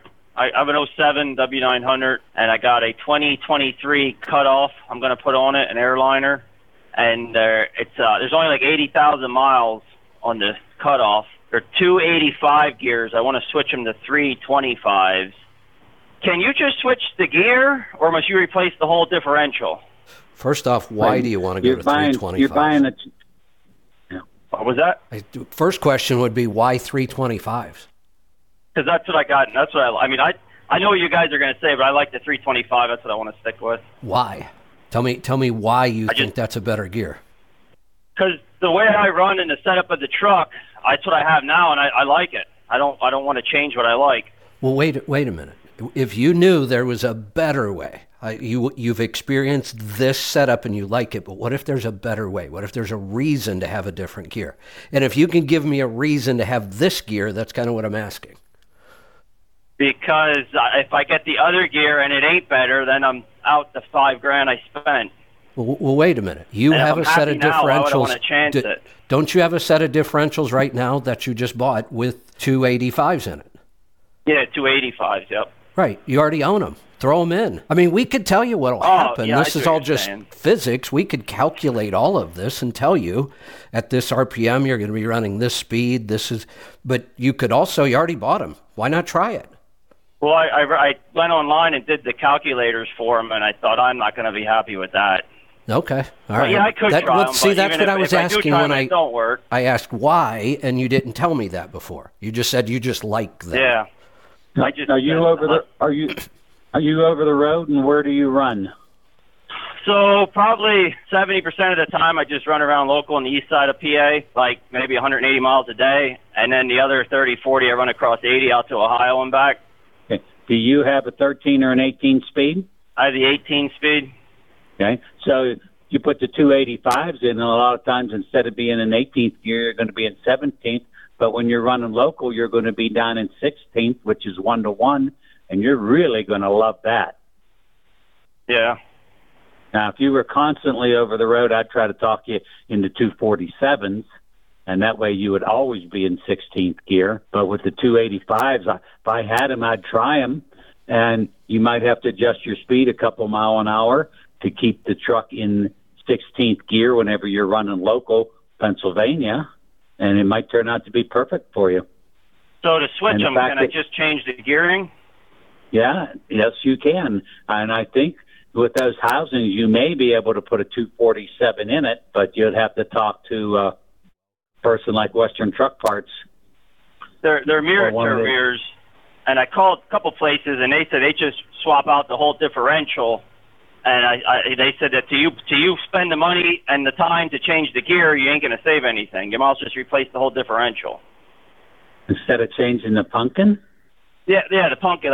I thought you could take the pumpkin out and just change the actual gear itself in the pumpkin. You can sometimes. Well, you have to buy the ring and pinion, and then you have to have the ring and pinion set up. It's usually more economical to buy the pumpkin, or what some people call the drop-in, and the ring and pinion's already set up on it. Yeah, if you go out and buy to do that. Yeah, that's right. Okay, and they told me around $2,700 for the front and around $2,000 for the back. Does that sound right? That sounds exactly right. But don't change it yet. Try what you have, and then call us and let's talk about things. You have a boost gauge and a pyrometer and a tachometer. We can tell a lot by those three.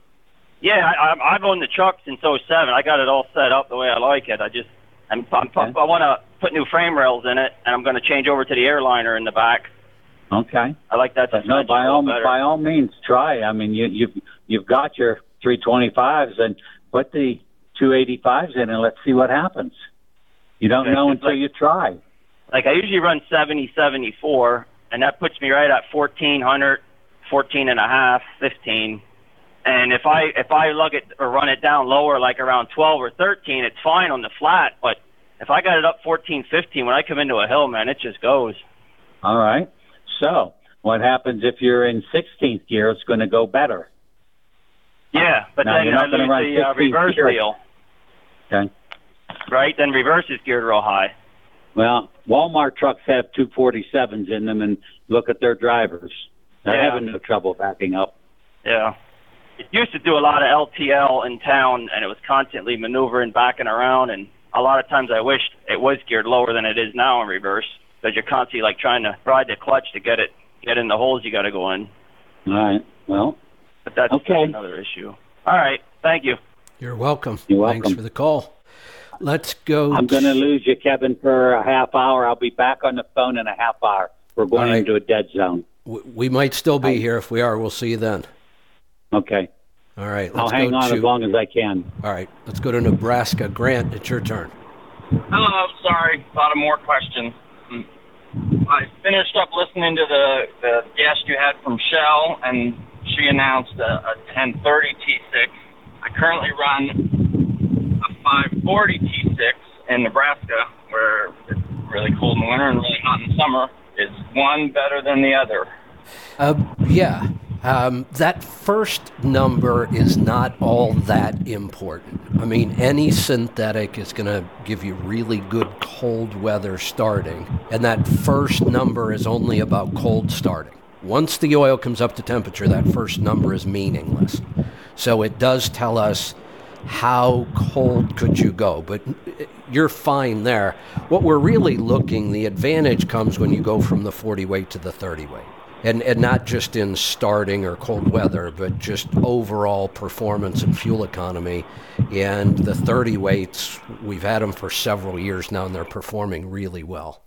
Okay, because I'm a company driver, and I've listened to you guys since before I got this job, and he lets me, at the time, it was just T6 was 540, so I ran that because that's what I could find, and then she let me know there was 1030, so I'll probably switch to that since I don't want to run the regular 1540 that they put in everything else, even though they're all brand new trucks. The best oils on the market right now are the 1030 synthetics. Excellent. I had another question, but Bruce left. I don't know if anybody else can help me find the difference between a PK and a BK Series 60 and a Prevo. Because it smokes real bad and it sounds one way, and then after like 30 seconds, the sound changes and the smoke goes away. So I don't know if that is what is going on or not. Bruce, are you still there? He went into the dead zone for 30 minutes, he said. Well, I know. I see him up on the board still. That's why I was asking. Oh, okay. Okay, sorry. He's not responding, though. I still see him up there. Pete, any thoughts on this? So, with the lower compression pistons, they smoke more. Generally, older horsepower, they smoke like an old big cat. It wasn't like it was a 30-second go and it cleared up. I don't know if there's something going on with advanced CM, if there's something going on there or not. Okay. That's my thought. I looked for that. Gotcha. And then one of my guys insists on starting the guy I work with, he insists on starting the truck and then just revving it up to build air because he doesn't want to fix the air leak. Is there some place where I can show him documentation? Like I try to tell him, don't do that. Nobody starts a sprint by not warming up. Let the truck warm up and then drive. But he didn't want to listen to me. Is there like an engine manual or something that I can show him that it says that? Does anybody know? Well, I think in the now I know on the Cummins side I have access to that stuff more than the Detroit side, but in the owner's manual, it tells you to not rev the engine up until X amount of time idling. Gotcha. Yeah, these are some of the trucks. Some of the trucks are used, so the operator's manual for that engine, who knows where it is, but I can probably find it online. And this is your truck, and he's your driver? That route. All right, thank you. All right, thanks for the call. I have a feeling you're not going to convince somebody no matter how many times you show them that. Let's... Yeah, just fire it. Yeah. It's simple. I mean, it's, hey, you do this or I'm going to fire you. You don't have a stand. And I'm not sure how you make it to adulthood and not understand how common sense that is. Now, let me say this, too. My guess is that you would have a hard time ever proving how much life that took off the engine, if anything. I'm not saying it's a good practice. It's not. Hit the key, let it idle. It'll come down from a fast idle to a slow idle, let it come up to temperature. It's not going to take that long anyway. But honestly, I bet we could claim that with today's manufacturing, how solid these things are, that it probably isn't going to matter in the big scheme of things, really.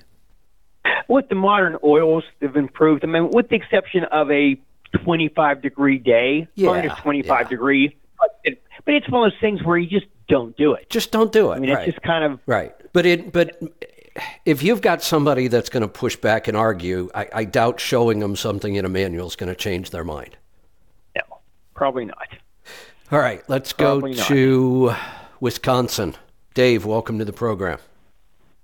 Hi, guys. I got a quick question about DEF, and then I'll lead that into what I was going to talk about. Should DEF consumption be the same whether it's hot or cold outside, whether you have a loaded trailer or an unloaded trailer, or you're going over hills or flat terrain? Should DEF usage generally be the same, or do those conditions affect it? Anything that can affect fuel economy can affect DEF consumption, and then there are other factors that could affect it as well. So thinking that your DEF consumption is going to stay really consistent, it's kind of like thinking your fuel mileage is going to stay really consistent, and it's not. Every one of those factors could impact it. Okay.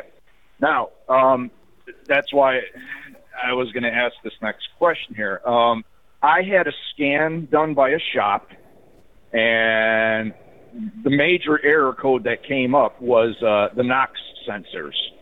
Okay.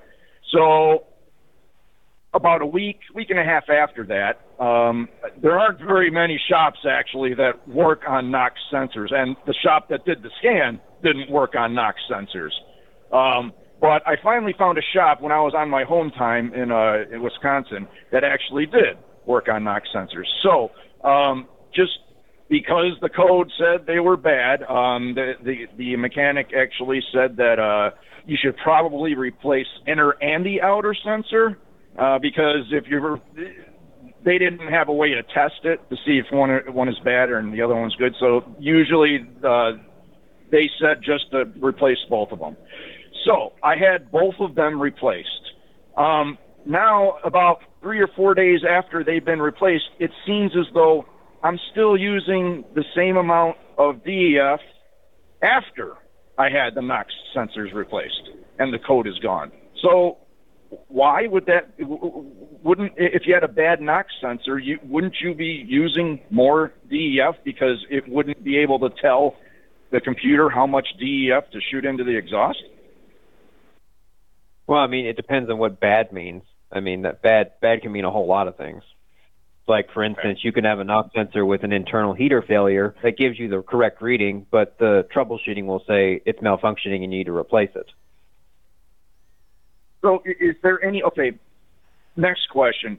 Is there any type of adjustment that they should have done to tell the computer to shoot the right amount of DEF into the exhaust? Is there anything that they could have done, or is it just replacing the sensors and then moving on from there, and then that's as far as it goes? Yeah, there's no calibrations or trims or anything. It's just replace the sensor.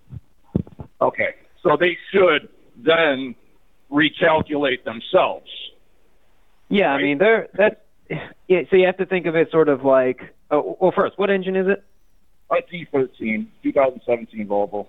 Okay, so I just looked into this, so you kind of have to think about it like it's like making the ECM thinks of it like making a cake, and you have all these different ingredients, and it needs to know how much of each to put in. So it takes all of its inputs, like the NOx input, the NOx outlet input, the ambient air temperature, the fueling, the torque request, all these things. It takes it all together and then sees how much EGR I need to use, how much DEF I need to inject. Do I need to bring the temperature up? So all of those things sort of matter. It's not just one variable means the most. It's a combination of everything. Okay. All right. Yeah, I'm still a little...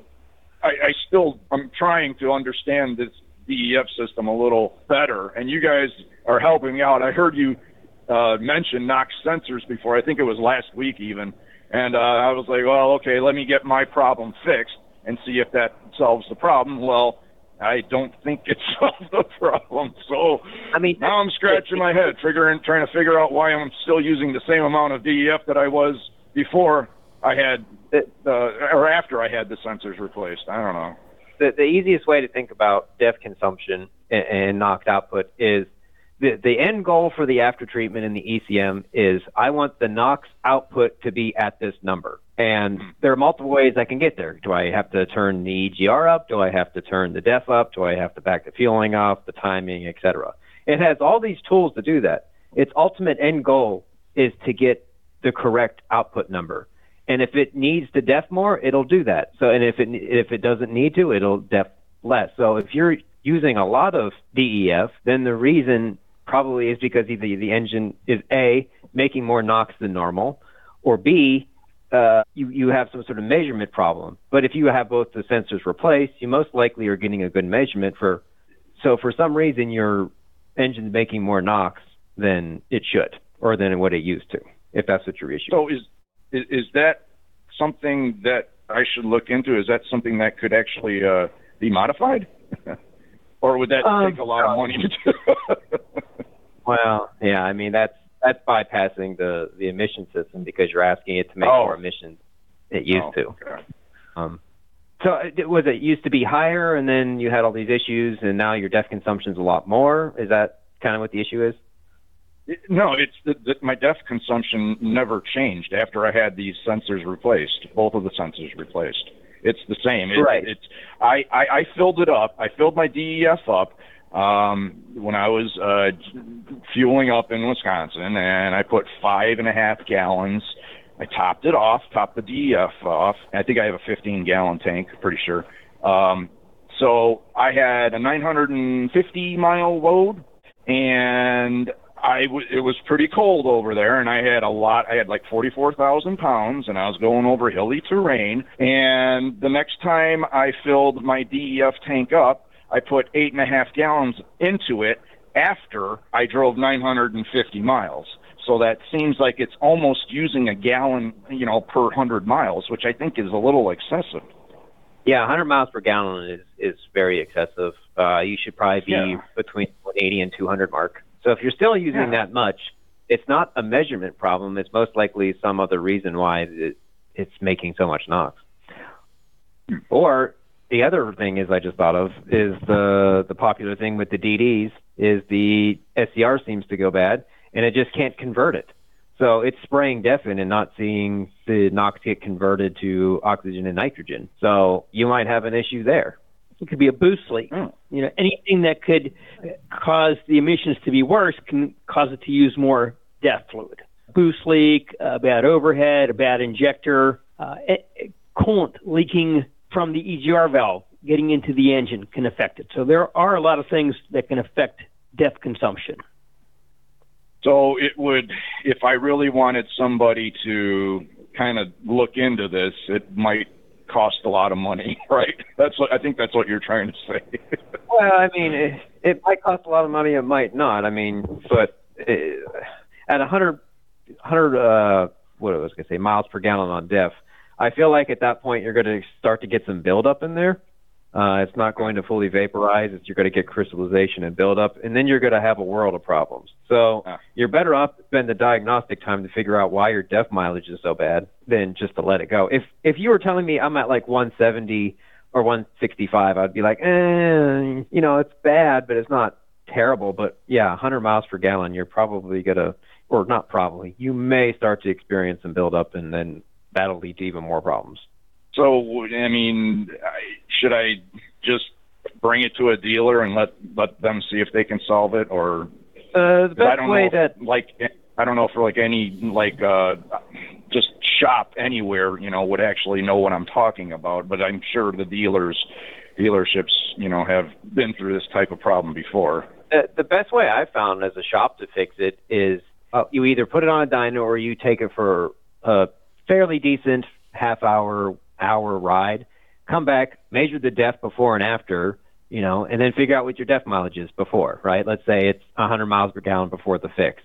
If they tell you, oh, we put a new def pump on it or we replaced a def injector, take it out for another road test, a half hour, and then tell me what the def mileage is. If it's still 100, they didn't fix it. It's one of those things that it's fairly easy to know if you fixed it or not. It's like when somebody comes in for low power.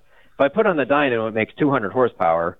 I'm like, okay, that's a problem. And then we fix it and it makes 500 like it's supposed to. Okay, we fixed it. Fuel mileage is one of those things that's a little bit difficult. But if you take it for the same test drive, def mileage is kind of a little bit easier than fuel mileage as far as getting the same number back to back. Okay. Well, something to look into in the future then. All right. I appreciate it, guys. Thanks for the information. You're welcome. Yeah. Let's go to Vero Beach. John, welcome. Hi, guys. I'm looking at a Prevost, Kevin. I'm wondering about a V92 comparison to a Series 60s engine. Don't even attempt to compare them. The only thing that is even remotely similar is the name. Right. Well, I knew one's 2-cycle, the other's 4-cycle. I have an opportunity for a 94 or 96 Prevost, and I know we used to run the AV92s, the 2-cycles in the old buses. I worked for a bus company in Pennsylvania, and I know we used to pull them out and have them rebuilt there and put them back in, and they were always leaking. I'm just wondering what you guys thought. Don't even think about the 2-cycle, or definitely go with the Series 60. It's not that I wouldn't consider that 2-cycle. Yeah, we make fun of them all the time. My first engine was a 6V92. We make fun of them all the time. They leak oil like crazy. You rebuild them at 250,000 miles. But when we're talking about an RV, very, very different than talking about a vehicle that runs our business and generates revenue. And I would not have a problem if I found the right deal on an older Prevost in good shape, and I could see history, and it wouldn't completely scare me away. How many miles are you going to put on this thing a year? 100. Right. Probably 30,000, if that. But I mean, the bus is a 90. What do you plan on doing with this? If I'm lucky. Well, just driving up back and forth around. I'm hoping to put maybe not that much. I mean, that's probably an overstatement, I guess. That was my point. I use my RV weight. The bus only has 150,000 on it, and it's a 94. And that's the point. These things don't get a lot of miles put on them. So even if we look at an engine that typically needs rebuild at 250 or 300, you're never going to get there anyway. Yeah. I mean, I use my RV more than most people ever do, and 10,000 miles is a big year for me. Yeah. How about with it setting as long as it has? Am I better off with the Series 60s? Because it only has 115,000 miles, and it's a 97, I think it is. First one's a 94 with the 8V. The second one's 100. We're already talking about vehicles that have been sitting for over 20 plus years. Maybe not sitting, but they're that old. Right. The difference between a 94 and a 96, not that big of a deal. Well, just the one's 2-cycle and the other one's 4. We were talking about that. Then that's what we were talking about. Then you switched and said, well, has it been sitting too long? And my point is the comparison is they're both that old. Right. Okay. I just didn't know with the Series 60, the 2-cycle engine in it, would there be more problematic than a Series 60 would be? Not that I'm aware of. And honestly, I've bought vehicles that have sat for a long time, and I really don't find that there's a lot of problems with them. Right. 10-4. Well, that was my major concern. I was worried about the 2-cycle and like I said, just wondered which. If we were talking about a commercial vehicle to make money with, we wouldn't even be having this conversation. The answer would be hell no, don't buy a 2-stroke Detroit. We're talking about an RV. That engine performed really well in those. They perform really well as tour buses when they put, 1 million miles on them. Right. Like I said, as an RV, there's nothing about either one of these that would scare me away. I would pursue both of them, and I might potentially buy either one. There's no clear winner here just because of the two different engines. Okay. That's what my biggest concern was. I was just a little bit scared of the 2-cycle. Fuel economy. One thing I might check on. Forget fuel economy. Don't even think about it. Again, you're not putting enough miles on these to worry about fuel economy. I'm the guy that talks about fuel economy and has for 30 years, and my coach still gets about 5.5. Right. I'm not going to spend any money to make it better either. And I'm not going to slow down most of the time because usually when I'm on the road, I got to make time. But fuel mileage isn't a factor for me. I didn't buy the coach to get good fuel mileage. No. Okay, well, I just looking at the obvious, and I knew if I didn't ask why. Now, one thing I might check on as part of making this decision is, can I get parts for that thing? Okay. I don't know the answer to that. I would find a shop that could order Detroit parts for you and ask them if they have any part availability issues. Right. 10-4. Okay. Well, I appreciate your knowledge. All right. Thanks for the call. Thank you. Yep. Bye-bye. Looks like we got Bruce back. Bruce, are you back with us? I am. All right. We're going to go to, perfect timing, too, because the next call, Mark says he wants to talk to you. Mark, welcome. Okay. Yeah, I was, I thought I was going to have to make up something with Bruce being gone, but he's back. So I was sitting here and I called earlier and I thought, well, I really don't have anything to talk about. But then somebody started talking about technicians and bad maintenance or something like that. And it got me to thinking about yesterday my daughter jumped into the automotive business, Bruce, and she's a service writer for a dealership out in Bertram. After spending like 15 or 16 years working for CVS and Walgreens, I kept telling her, I said, you need to become a service writer and get in the car business or some kind of maintenance business or whatever. And she took the plunge, and yesterday was her first job as beginning to be a service writer for a Dodge dealership. So I thought you'd find that interesting, Bruce, because boy, that is. And she's really excited about it. She's like, she told me yesterday. She goes, I found after all these years, this is the first time I've actually had a legitimate lunch break. So I also enjoyed your pictures from Hawaii, so that was nice. Yeah, we went out there. I found some things I wanted to climb. I'll have to go back, didn't bring any gear and all like that. But, I took her out. She'd never been out there. So, it didn't cost anything to fly out there. So I just took 5 days off from work. And I asked her back in late November, I said, you want to go to Hawaii for a couple of days? And she's like, yes. And so she got off. And like the day before, she had an interview with this dealership and with 2 days, and he offered her the job. Now, the reason they did all the changes is because they let the whole dealership in the shop go to complete shit, and so she's going to have to.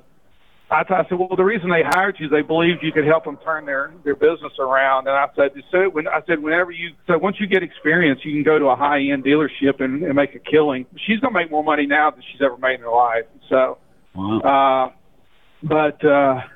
And they have a lot of diesels there. So I told her, I said, one day I'm going to stop by and say hello. And I thought I might try to tell the people in the shop if they have problems with their diesels about your catalyst. I was thinking of that on the phone. So I don't know if they'll listen to me. People don't generally listen when you try to tell them something you've learned or whatever. So, but I'm getting to the point where I'll explain something twice, and if I still get a spot, I just shut.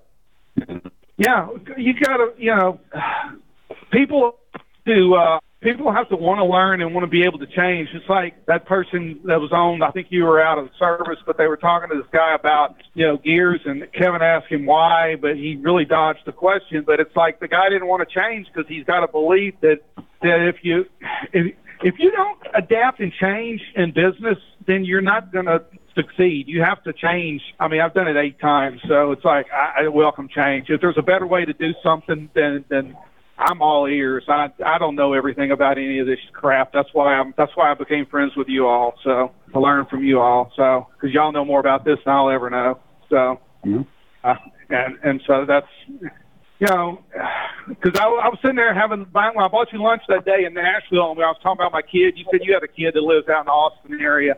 So next time you come to the Austin area, let me know, and I'll ride out there, and then we'll get some barbecue or something. All right, sounds good. But anyway, that's all I really had. I just thought I'd share that story with you. And I understand somebody called a couple of weeks ago and wanted to go climb mountains, so that's what Paul told me anyway. So I don't know who that was. I didn't hear it. I was probably loading cars. So anyway. All right. All right. Well, y'all have a good day. Take care. Let's go to Wisconsin. Brad, welcome to the program. Morning, gentlemen. I just have a couple questions about the fuel-borne catalyst. I also enjoy those plastic bags, I guess you could say, because I reuse them for miscellaneous things. They're heavy duty. All right. Well, that's interesting. We'll have to see if we can't get those back. That would be good. But on the other hand with that, I found an O-ring style syringe. I think they come from Walmart. They're smaller, and those work considerably better than the other syringes because the rubber doesn't. I've noticed that it deteriorates from being used on the fuel catalyst. Yeah, if you could get me a part number or something, I'll stop at you say Walgreens or Walmart? Walmart. I'll stop and get some and try them. They're pre-measured. They're clear tube with an orange top on them. But yeah, I think the wife got it from Walmart. Okay. Try to get me a number, okay? I will do that. Okay. All right, let's head off to Illinois this time. Dale, welcome to the program. Oh, guys, how are you? Good. What's on your mind today? I just had a quick question on a fuel mileage tune. On a 2020 Western Star 4700 with a DD13 in it. What type of results on a fuel mileage tune would I see on some versus their straight power tune? We typically see 2/10 to a half with the economy one, and the more performance-based one we either see probably 0 to the 2 to 3. It's probably what I see most of the time. Obviously, there's some people that don't see anything or they lose fuel mileage, but that's kind of the general consensus. But I also don't get a lot of feedback back, so. And you said on the fuel tune, at the most, we'd be looking at a half mile to gallon better. Yeah, that's probably the best that I've heard. Okay, and where do you typically set that at? Because right now I'm at 460 horses, 1,600 foot-pounds of torque. Probably for you, you're probably going to be around 530 or so, and probably around 1,700 or 1,800 foot-pounds of torque. Okay. Will I notice any difference as far as on my boost? Because at 55, I run about 8 to 10 on level ground, and then when I'm in a hard pole loaded, it's right around the 20, 25-ish area. You'll go down. You'll see an increase in boost at full load. Around cruising, you're probably going to see about the same boost. Okay. All righty. Okay. And do you guys know, can I get a fleet air filter for that DD13? I know when I checked probably a couple years ago with you guys, at that time, we couldn't get one. Do you know, do they make one for that engine now? So they've added a bunch of filters. If you call our parts department with your OEM part number, they can tell you if we have one or not. Okay. Well, guys, that's all I have for you. All right. That's all we need. Thanks for the call. Thank you very much. Let's go to Pennsylvania. John, welcome. Hey, guys. I want to pick your brains for some information because I got something interesting that started happening with me with this Peterbilt 2019 MX-13.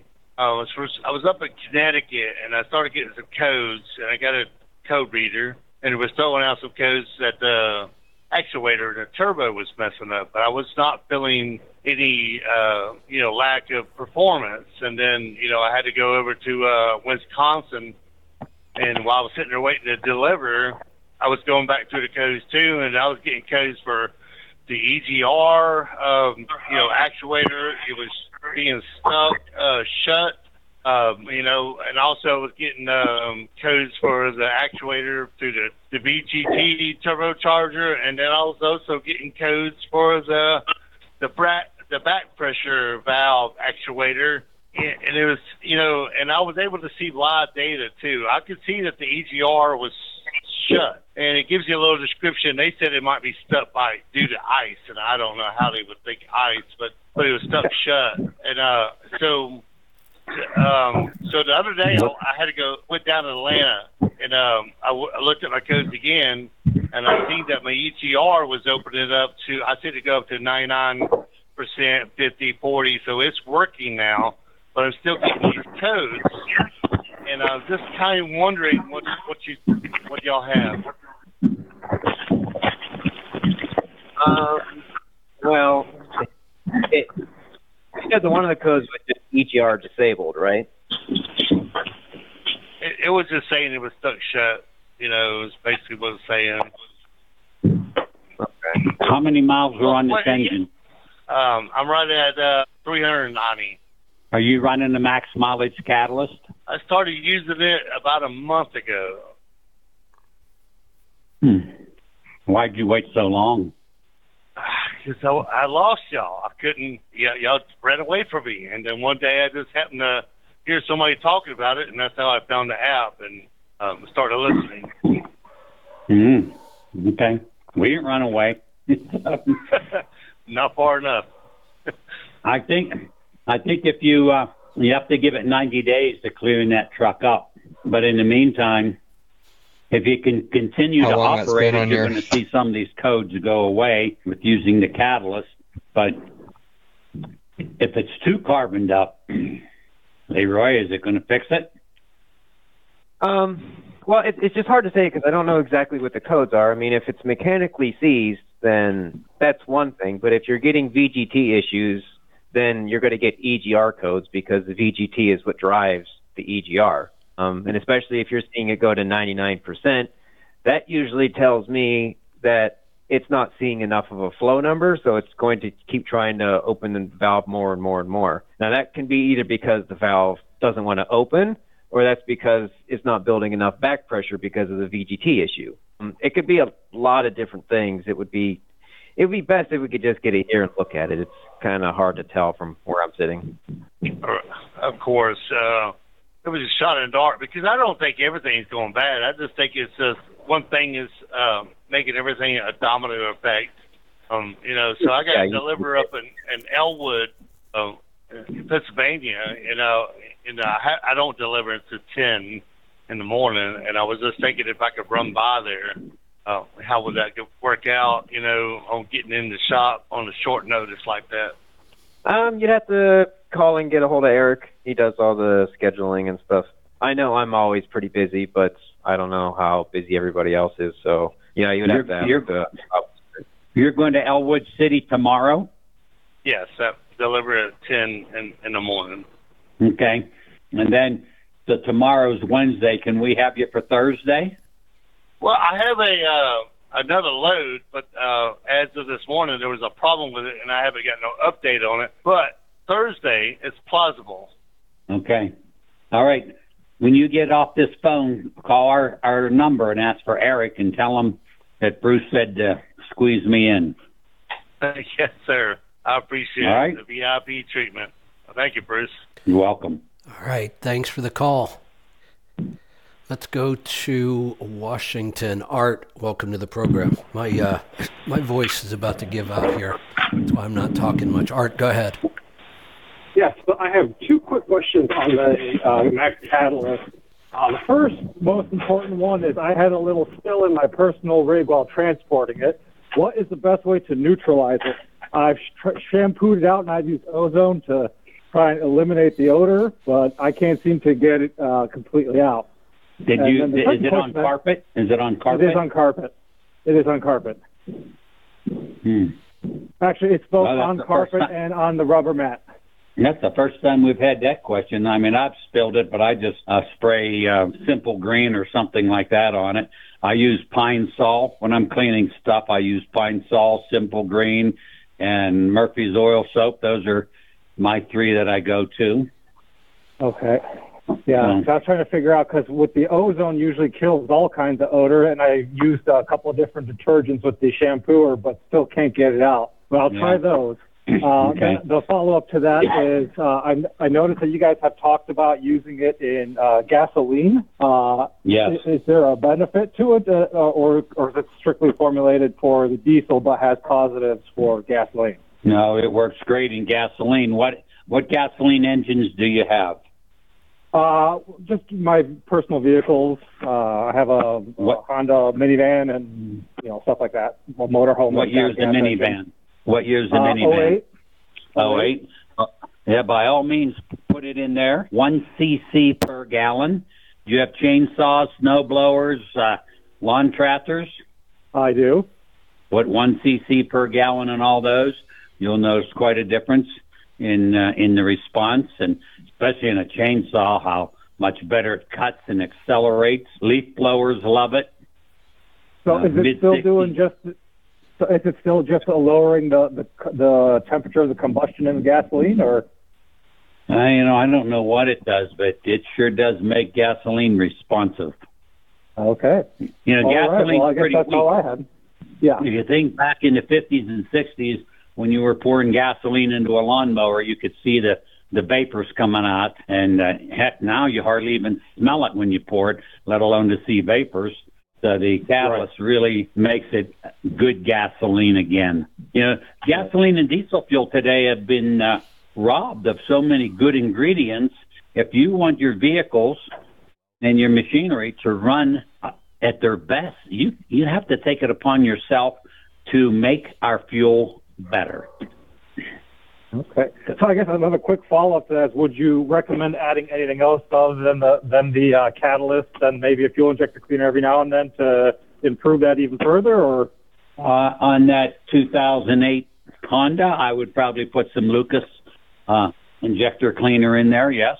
We're going to be coming out with an injector cleaner also that's made to work in conjunction with the max mileage. So, but yeah, by all means, try it. All right. Thank you very much, gentlemen. All right. Thanks for the call. Let's go to Illinois. Scott, welcome. Hold on 1 second. I might be fading fast here. Scott, welcome. Oh, we just lost that call. What just happened? What happened to you, Kevin? Bruce, last Tuesday, I woke up in the morning about 4 a.m, and I was feeling off. I just didn't feel right, and I thought, well, I'll just go back to bed. I got up just in time to start this show last Tuesday, and I finally got COVID, and I've been sick ever since. Oh, wow. Yeah, I got off. Are you doing about 6,000 milligram of a good vitamin C every day? You know what? My stomach will not handle that much vitamin C unless I could do it with an injection. But I've been doing ivermectin and hydroxychloroquine. Wow. They both work. I'm assuming something. This is the sickest I can remember being for the longest. I mean, I still do not feel good, and it's 7 days. Wow. I was... Okay. After I got off this show last week, I went straight back to bed and probably really didn't get out of bed at all till Friday. What Wolfson tell you to do? Same basic stuff. Ivermectin. I know what I did. I really tired and pushed too far and My HRV and all my numbers are down, and I was around a lot of sick people. Everybody here seems to have something. So today is the first day that I feel like I might actually do some work today. Okay. All right, let's grab this final call here. Let's go to South Carolina. Terrence, welcome. What's up, Kev? This is for Bruce. Two things. Definitely bring the bag back for the little bottle, because that thing I bought mine, and I just now had to change the bag out when I put it into my motorcycles. I use that little bottle for my motorcycle. But as far as for the syringe, Bruce, I went to like a Dollar General, or I forget what it was, one of those dollar stores, and they have those turkey bases that you screw the tip on, so you can inject it into turkeys and stuff. I've been using the same syringe. I bought my pickup truck in 2021, and I have the same syringe I use, and it doesn't leak or anything. So, wow, it's cheap, like it's at the dollar store. Yeah, it's not a turkey base. They call it turkey base, but it's a syringe, and it's got the end of it's cut so you can stick it under the skin and squirt, whatever flavorings or whatever you want in there. And that syringe is that's what I use. I just dip it in a mason jar, draw it up. I mean, I don't use the point part on it. I twisted that off, the stick part, but I've been using the same syringe, and it doesn't leak for almost 3 years. So like a dollar. Wow, okay. So, I don't know. Well, I will stop at Dollar General. Yeah, I can see, but you'll see when you'll show a picture of turkey and has an end on there. You can, it looks like a big needle is what it is, like a 10 gauge or whatever. I don't know how big it is, but I've been using the same one for over 3 years. I appreciate that. That's great. All right. Later, guys. All right, I guess we do have another call. We're going to go to Missouri. Kevin, welcome. Hey, guys. Hey, Kevin. Just a little quick side note. My wife's name is also Lisa, so you got Kevin and Lisa here in Missouri as well. There you go. Anyway, Bruce, this is more of I've got a testimonial about the catalyst, so I want to call in. I've actually been listening to you for years ago on Sirius XM. When you were there, you did a show on like hot shot trucking. I don't drive a big rig. I drive a pickup. I do hot shot, but I apply all of your same techniques and everything to what I do, just on a smaller scale. And Bruce, I almost wish I had not been using the catalyst since I bought the truck, so I could see what it did before. But I've got a 1-ton Ford, and I just run the tar out of it. I've got over 200,000 miles on it. Been using the catalyst since I bought it, and the cleanest part on my truck is the tailpipes. That's awesome. It is amazing. I mean, you could take a white glove and there's it's just amazing. As I say, I wish I knew. I'm glad that I've used it in this. It's of course it's got the Power Stroke diesel and it just performs amazing. These Fords, though, at least my model, it does not show when it does a regen like the Ram. So I don't know how often, it's or how not so often or whatever. But I know that my DEF consumption is very minimal. In fact, in 2022, I was off for a while. I went 9 months without having to put DEF in this truck because I was driving it, but I wasn't hauling anything for 9 months. And for 9 months, I did not have to put any DEF in this truck. And so I just been, yeah. When I leave in my 2016 Ram, pulling a 27-foot box trailer, going to Ogden, Utah and back, I would use 2.5 gallons of DEF. And now with the catalyst, I'm using about 1 gallon. So it's cutting me at least 50% in the pickup. In fact, I took the pickup back to Dodge and Silverthorne, and I said I'm using way too much DEF. This was before that we had catalysts, and they said, well, you're always towing that trailer. What do you expect? And I said, well, I don't expect to go to Ogden, Utah and back to use 2.5 gallons from central Colorado. But so the catalyst made quite a difference in my Ram. Well, no, there have been a lot of people calling about the catalyst and that. I thought, well, I'm going to jump on here. I listen to you guys religiously, and like I said, I don't drive a big rig, but I still apply all the same rules and principles to what I do. And man, I am just amazed. Knock on some cheap plastic or something in this truck here. I've not had any trouble, and like I said, I've got over 200,000, and just plan on keep running it, you know. And I truly believe that has. I've got so many guys I talk to. Oh, you need to delete that thing. I'm like, why? It runs perfectly. That's right. That's exactly right. There was a guy from the eastern part of Ohio, I'm going to say around Youngstown, and he had a fleet of pickup trucks delivering Amish buildings. And he basically was going to go bankrupt. And he got on the Catalyst back whenever we started to market it in 2019. He said it basically kept him out of bankruptcy because all 7 of the pickup trucks, and he had a version of Rams and Fords and Chevys, I think, and he said it fixed them all. Yeah. I've gotten a few people turned on to it, and a lot of people, when I tell them, I just buy a gallon at a time. That's all I really need. And they're like, oh, you pay that much? I'm like, yeah, but look what you're paying when your truck's in the shop. I mean, to me, it's a no-brainer. It's just it's cheap insurance. The way I see it. You know, on a semi truck, we say it's a penny a mile to use it, but it saves you 5 or 6 cents a mile. I don't have that figures for a pickup truck, but look what it's a 500% return on investment on a semi truck. Exactly.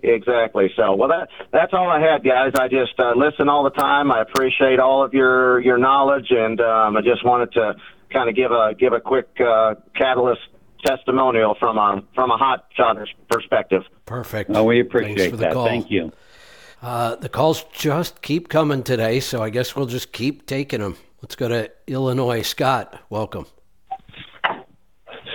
Yes. Dropped my call earlier. I called a little earlier, and I heard you say Scott, and then I dropped my call. I remember. Yes. I'm laying under my truck working on it. This might be a question for actually any of you, or Peter Leroy, maybe more so, but jumped into my truck. I haul gravel, and I'm doing a driveway right now. Dumped half my load because I don't have enough room to dump the whole load. So I shut my truck off, spread the rock, got back in my truck to start it. It turned over, and it just like you disconnected the battery.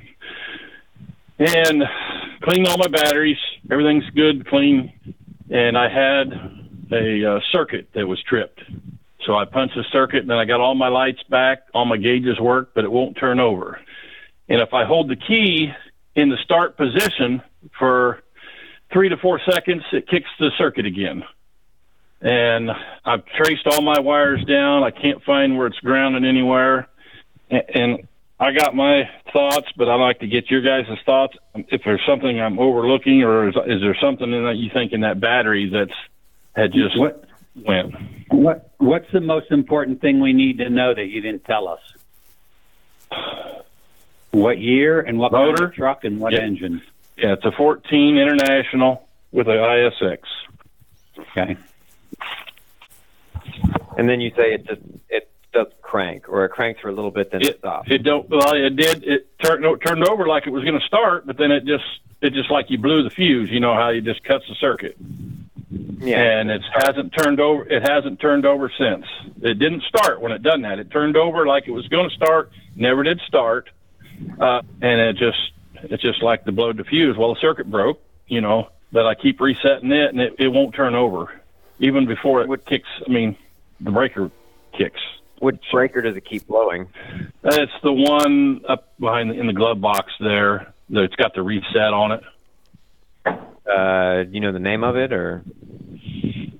I can take a quick look. It's the narrow plug-in style. It's not the square ones, the 1-inch square ones.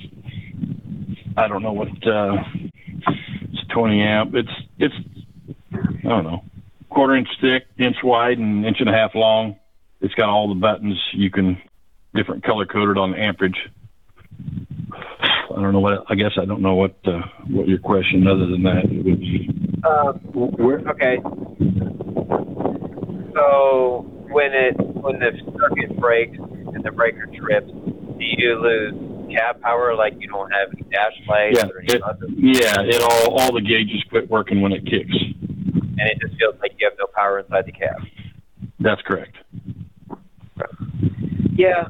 I mean, I can't imagine what would be drawing so much current from your cab that would kick the cab out. I don't know what circuit. Well, it's the breaker that goes to the starter, but it kicks my gauges out.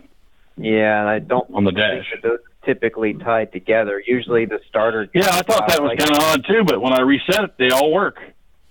Yeah, because you're going to get your main power for your starter directly from the battery. It's not going to go through the cab or anything. That doesn't really make it. The only thing it would get from the cab would be like a starter relay or something. You're not going to power the starter directly from the cab. Unless you're having some sort of low voltage disconnect issue or something like that. Is your batteries a little bit low or? I don't believe so. They've been working, hadn't showed any hint of ever being low. It fired right up this morning in 20-degree weather. And like I say, it wheeled right over just like it always does. And it just quit like you know. Have you tried just resetting it, turn the key on, and then just jumping the starter to see if it starts? I haven't jumped. I can't hardly. It's hard to even get back to the starter. But I'm on. I'm not home. I've got enough tools with me to take the batteries apart, clean them, and I got a wrench where I just snugging up the starter. The main positive to the starter was slightly loose, but I had to really put some torque. I mean, it wasn't loose, but I was able to turn the nut. But other than that, the only other thing I can think of would be some sort of starter overheat circuit or something like that. That may come from that, but yeah, I mean, if it were me in that situation, I would try to jump it to see if I can't get it to let you go, and then that way you save yourself a tow bill to get somewhere safe. Right. Yeah. If it fired up, jump the starter and it fired up, that would, the batteries are okay, obviously, because you've got enough voltage here, and that would maybe indicate that there's problems inside the cab with the wiring somewhere. Yeah. Kind of narrow down. We don't know. Is it battery? Is it starter? Or is it wiring? Yeah. I think the main thing is just to get it somewhere where you can work on it. It could be hard to do on the side of the road or wherever you are. So. Well, I'm in somebody's driveway, laying on the wet ground. Yeah. Yeah, that would stink. So. Yeah. Just reset it, key on, wait for all your gauges to sweep and everything, and then try to jump it. Okay. Is this a short hood truck and the starter's way back in? Yes. It's a 9900, but the starter is up underneath. It is underneath the cab. Make sure it's behind the laying underneath it. Yeah. We have an owner-operator. He was jumping his starter and his truck ran over him. So right. Yeah, I'm pretty careful about that stuff. But I didn't know if there was something else that's there that I'm not seeing. Yeah. I mean, this is the newest truck I've ever owned, but nothing real obvious. I mean, for it to not crank, I mean, there's only a few things that will make it not crank. Right. So. Yeah, I don't know if there's and I'm not even seeing the solenoid anywhere on this thing. It's got to be here somewhere. I'm just not seeing it, and I don't know if you can jump the solenoid or what. If I find it. Where are you? I'm in Illinois. North, central, south. Central. Yep, I'm west of Peoria, about 45 minutes. Okay.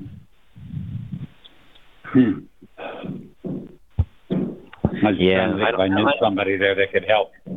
Yeah, I mean, there's a shop. All the shops that I know of are all within 45 minutes to an hour from here, and half of them I don't trust. Yeah, yep, it's frustrating, but I just and I hate to bother you guys. I was just curious if I might be missing something. No, nothing obvious. I mean, yeah. Battery terminals are all clean. Yep, I took them all. I took everything everything apart, and I was cleaning the batteries when I was listening to you guys on the radio. I was like, you know what? Maybe I ought to call you.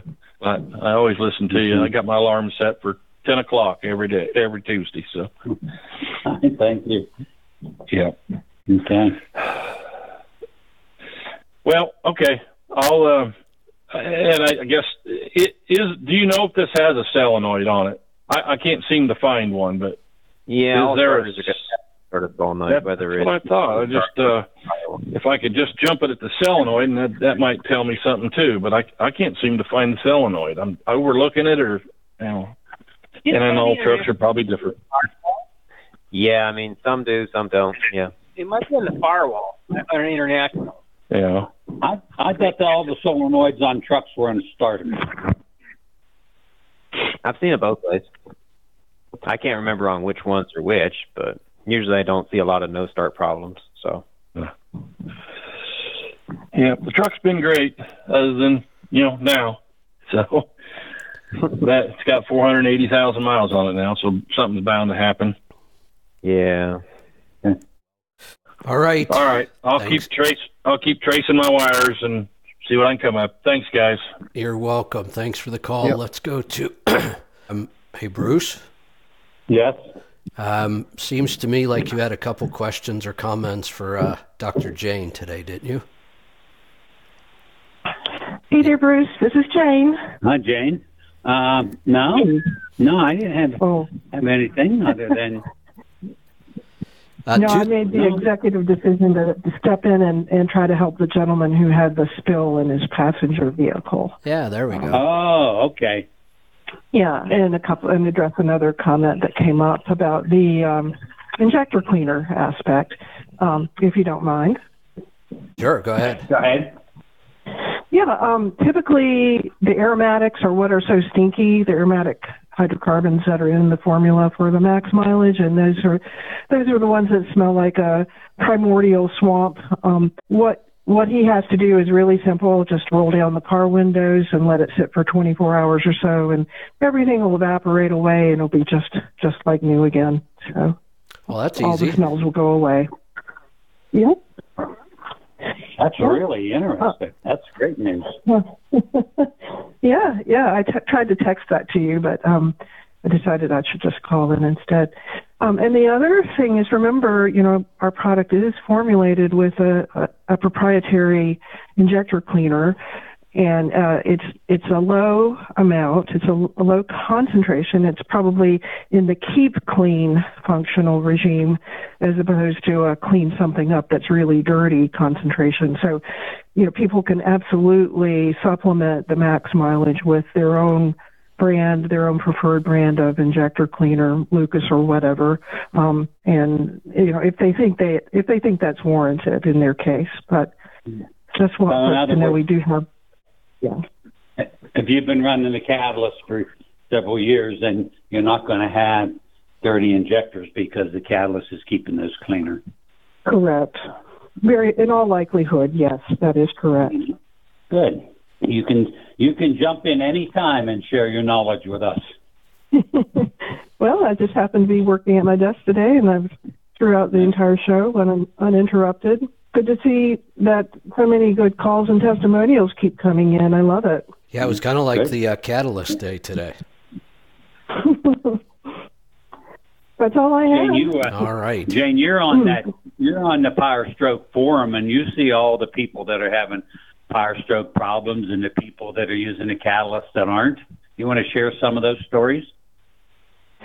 Yeah, well, I know we have a very robust business from pickup truck owners, diesel pickup truck owners, not only the Fords, but also the Chevys, the Nissans, and the Dodges that are out there. So everybody loves it. It's just universally good for those ultra expensive diesel pickup trucks. I mean, if you're going to spend that much money on a diesel pickup truck, you sure want to take care of it. And I can't imagine what would be more disheartening than to have to take it into the shop for a clogged DPF or EGR. So to me, it just makes sense. And but yeah, I mean, I have the same customers one of whom I know personally since 2018. His wife refers to his Ford 250 as the Princess, and because he babies it so much, and he orders religiously every 10 months. He's out in rural Texas, so if his truck goes down, it's not just a couple of hours of inconvenience. It's probably a couple of days of inconvenience. So there's just no reason not to use it. Everybody's so busy today, and everybody's working hard to exist. We don't need to manufacture problems. So the goal is to eliminate problems and do whatever it takes to eliminate problems, because life's busy. Just like I'm going to have to get off the phone because I got to get ready to go to the owner-operator snowmobile conference. I don't want to be the one that's going to be the last one there. So that's right. That's exactly right. So yeah, it's definitely a good idea. But thanks so much. Good to talk to you. Thank you for allowing me to come in at the last minute here. Yep. Thanks for jumping in with us. Appreciate it. Let's go to South Carolina. Randy, welcome. Hey, boys. Y'all was talking about slowing down and getting fuel mileage. Bruce was. Yeah. I pulled Joel Morrow the other day. I left my house in Beckley, West Virginia, going to Louisville, bobtailing, and I set my cruise at 55 miles an hour for 125 miles inside West Virginia. And believe it or not, I got 18 miles a gallon. Out of what? 24 Freightliner, bobtailing. Did you say it broke up? It broke up there. What did you say? What year Freightliner? 24. 24. Wow. With the 13 or the 15 liter? Probably a 13. It's a company truck. Oh, okay. I just wanted to see what it would do at 55. I hear people talking about running 55. I never see anybody doing it. Yeah. So I thought I would try it. And then when I got to the Kentucky state line, I kicked it on up to max 68 mile an hour, which is all we can run. And when I got to Louisville, I was averaging 15 for the whole trip, which is pretty good bobtailing, I guess. Yeah, I think it's great. But that 18 that's more my pickup truck gets. Yeah, that's right. But I don't run my well. So you're right. You're right about slowing down, and if you got the time, and I had the time, so that's why I did it. Yeah, yeah. And I had people out there. If you have the time, and you have to have the time, and people on dedicated runs and things like that. I've talked to some people. I don't even know how they make it at 70 mile an hour where they have to go. So, right. I think when you get a dedicated run, why can't you negotiate how many hours you have? Well, you would think you would, wouldn't you? Yeah. I mean, if I had to drive 1,500 miles and they gave me 23 hours or something like that, I think I'd have to negotiate that. Yeah, I'd have to say, give me 30. Yeah.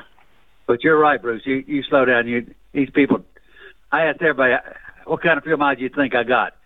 And everybody say, 10 or 11. And when I tell them 18, they can't believe it. Yeah. But that's a heck of a difference. Because like I say, I was bobtailing, but still, 18 miles a gallon is pretty doggone good. Yeah. And it took me maybe 15 minutes longer for 125 miles. Yeah, that's the thing. My friend Al Hemerson keeps track of everything, and he's in a new Volvo. And his average speed for all miles is 38 mile per hour. So I went into some of my vehicles to look at my average speed for all miles, and it was 38 miles an hour. And I said, how can that be? I never drive like 38 miles an hour. That's what averages are. It's shocking. But you slow down and stop like everybody else. Yeah, exactly. Yeah. All right. We are going to move along, and we are going to take this as the last call. John, in Ohio, you get the final word. Yeah, I would talk to Bruce. I called him on the phone Friday about fuel mileage on my truck. And first thing, Bruce, did you get that email that had?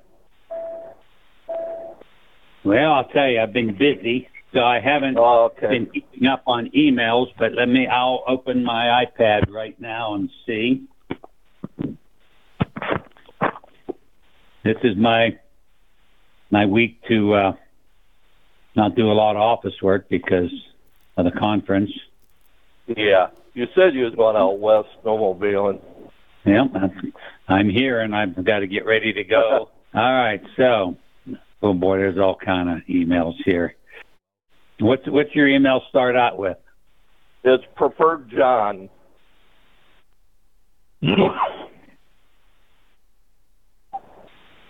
Did you send it to Bruce M. at Pittsburgh Power? Yeah. Preferred John. Don't see it. Okay, well, I could resend it. But anyway, I did order that boost gauge for my truck, and I've been watching it. I told you I had the electric one in the dash there. Right. But so far this week, every load I haul, every gear I run, I'm running 20 pounds of boost all the time.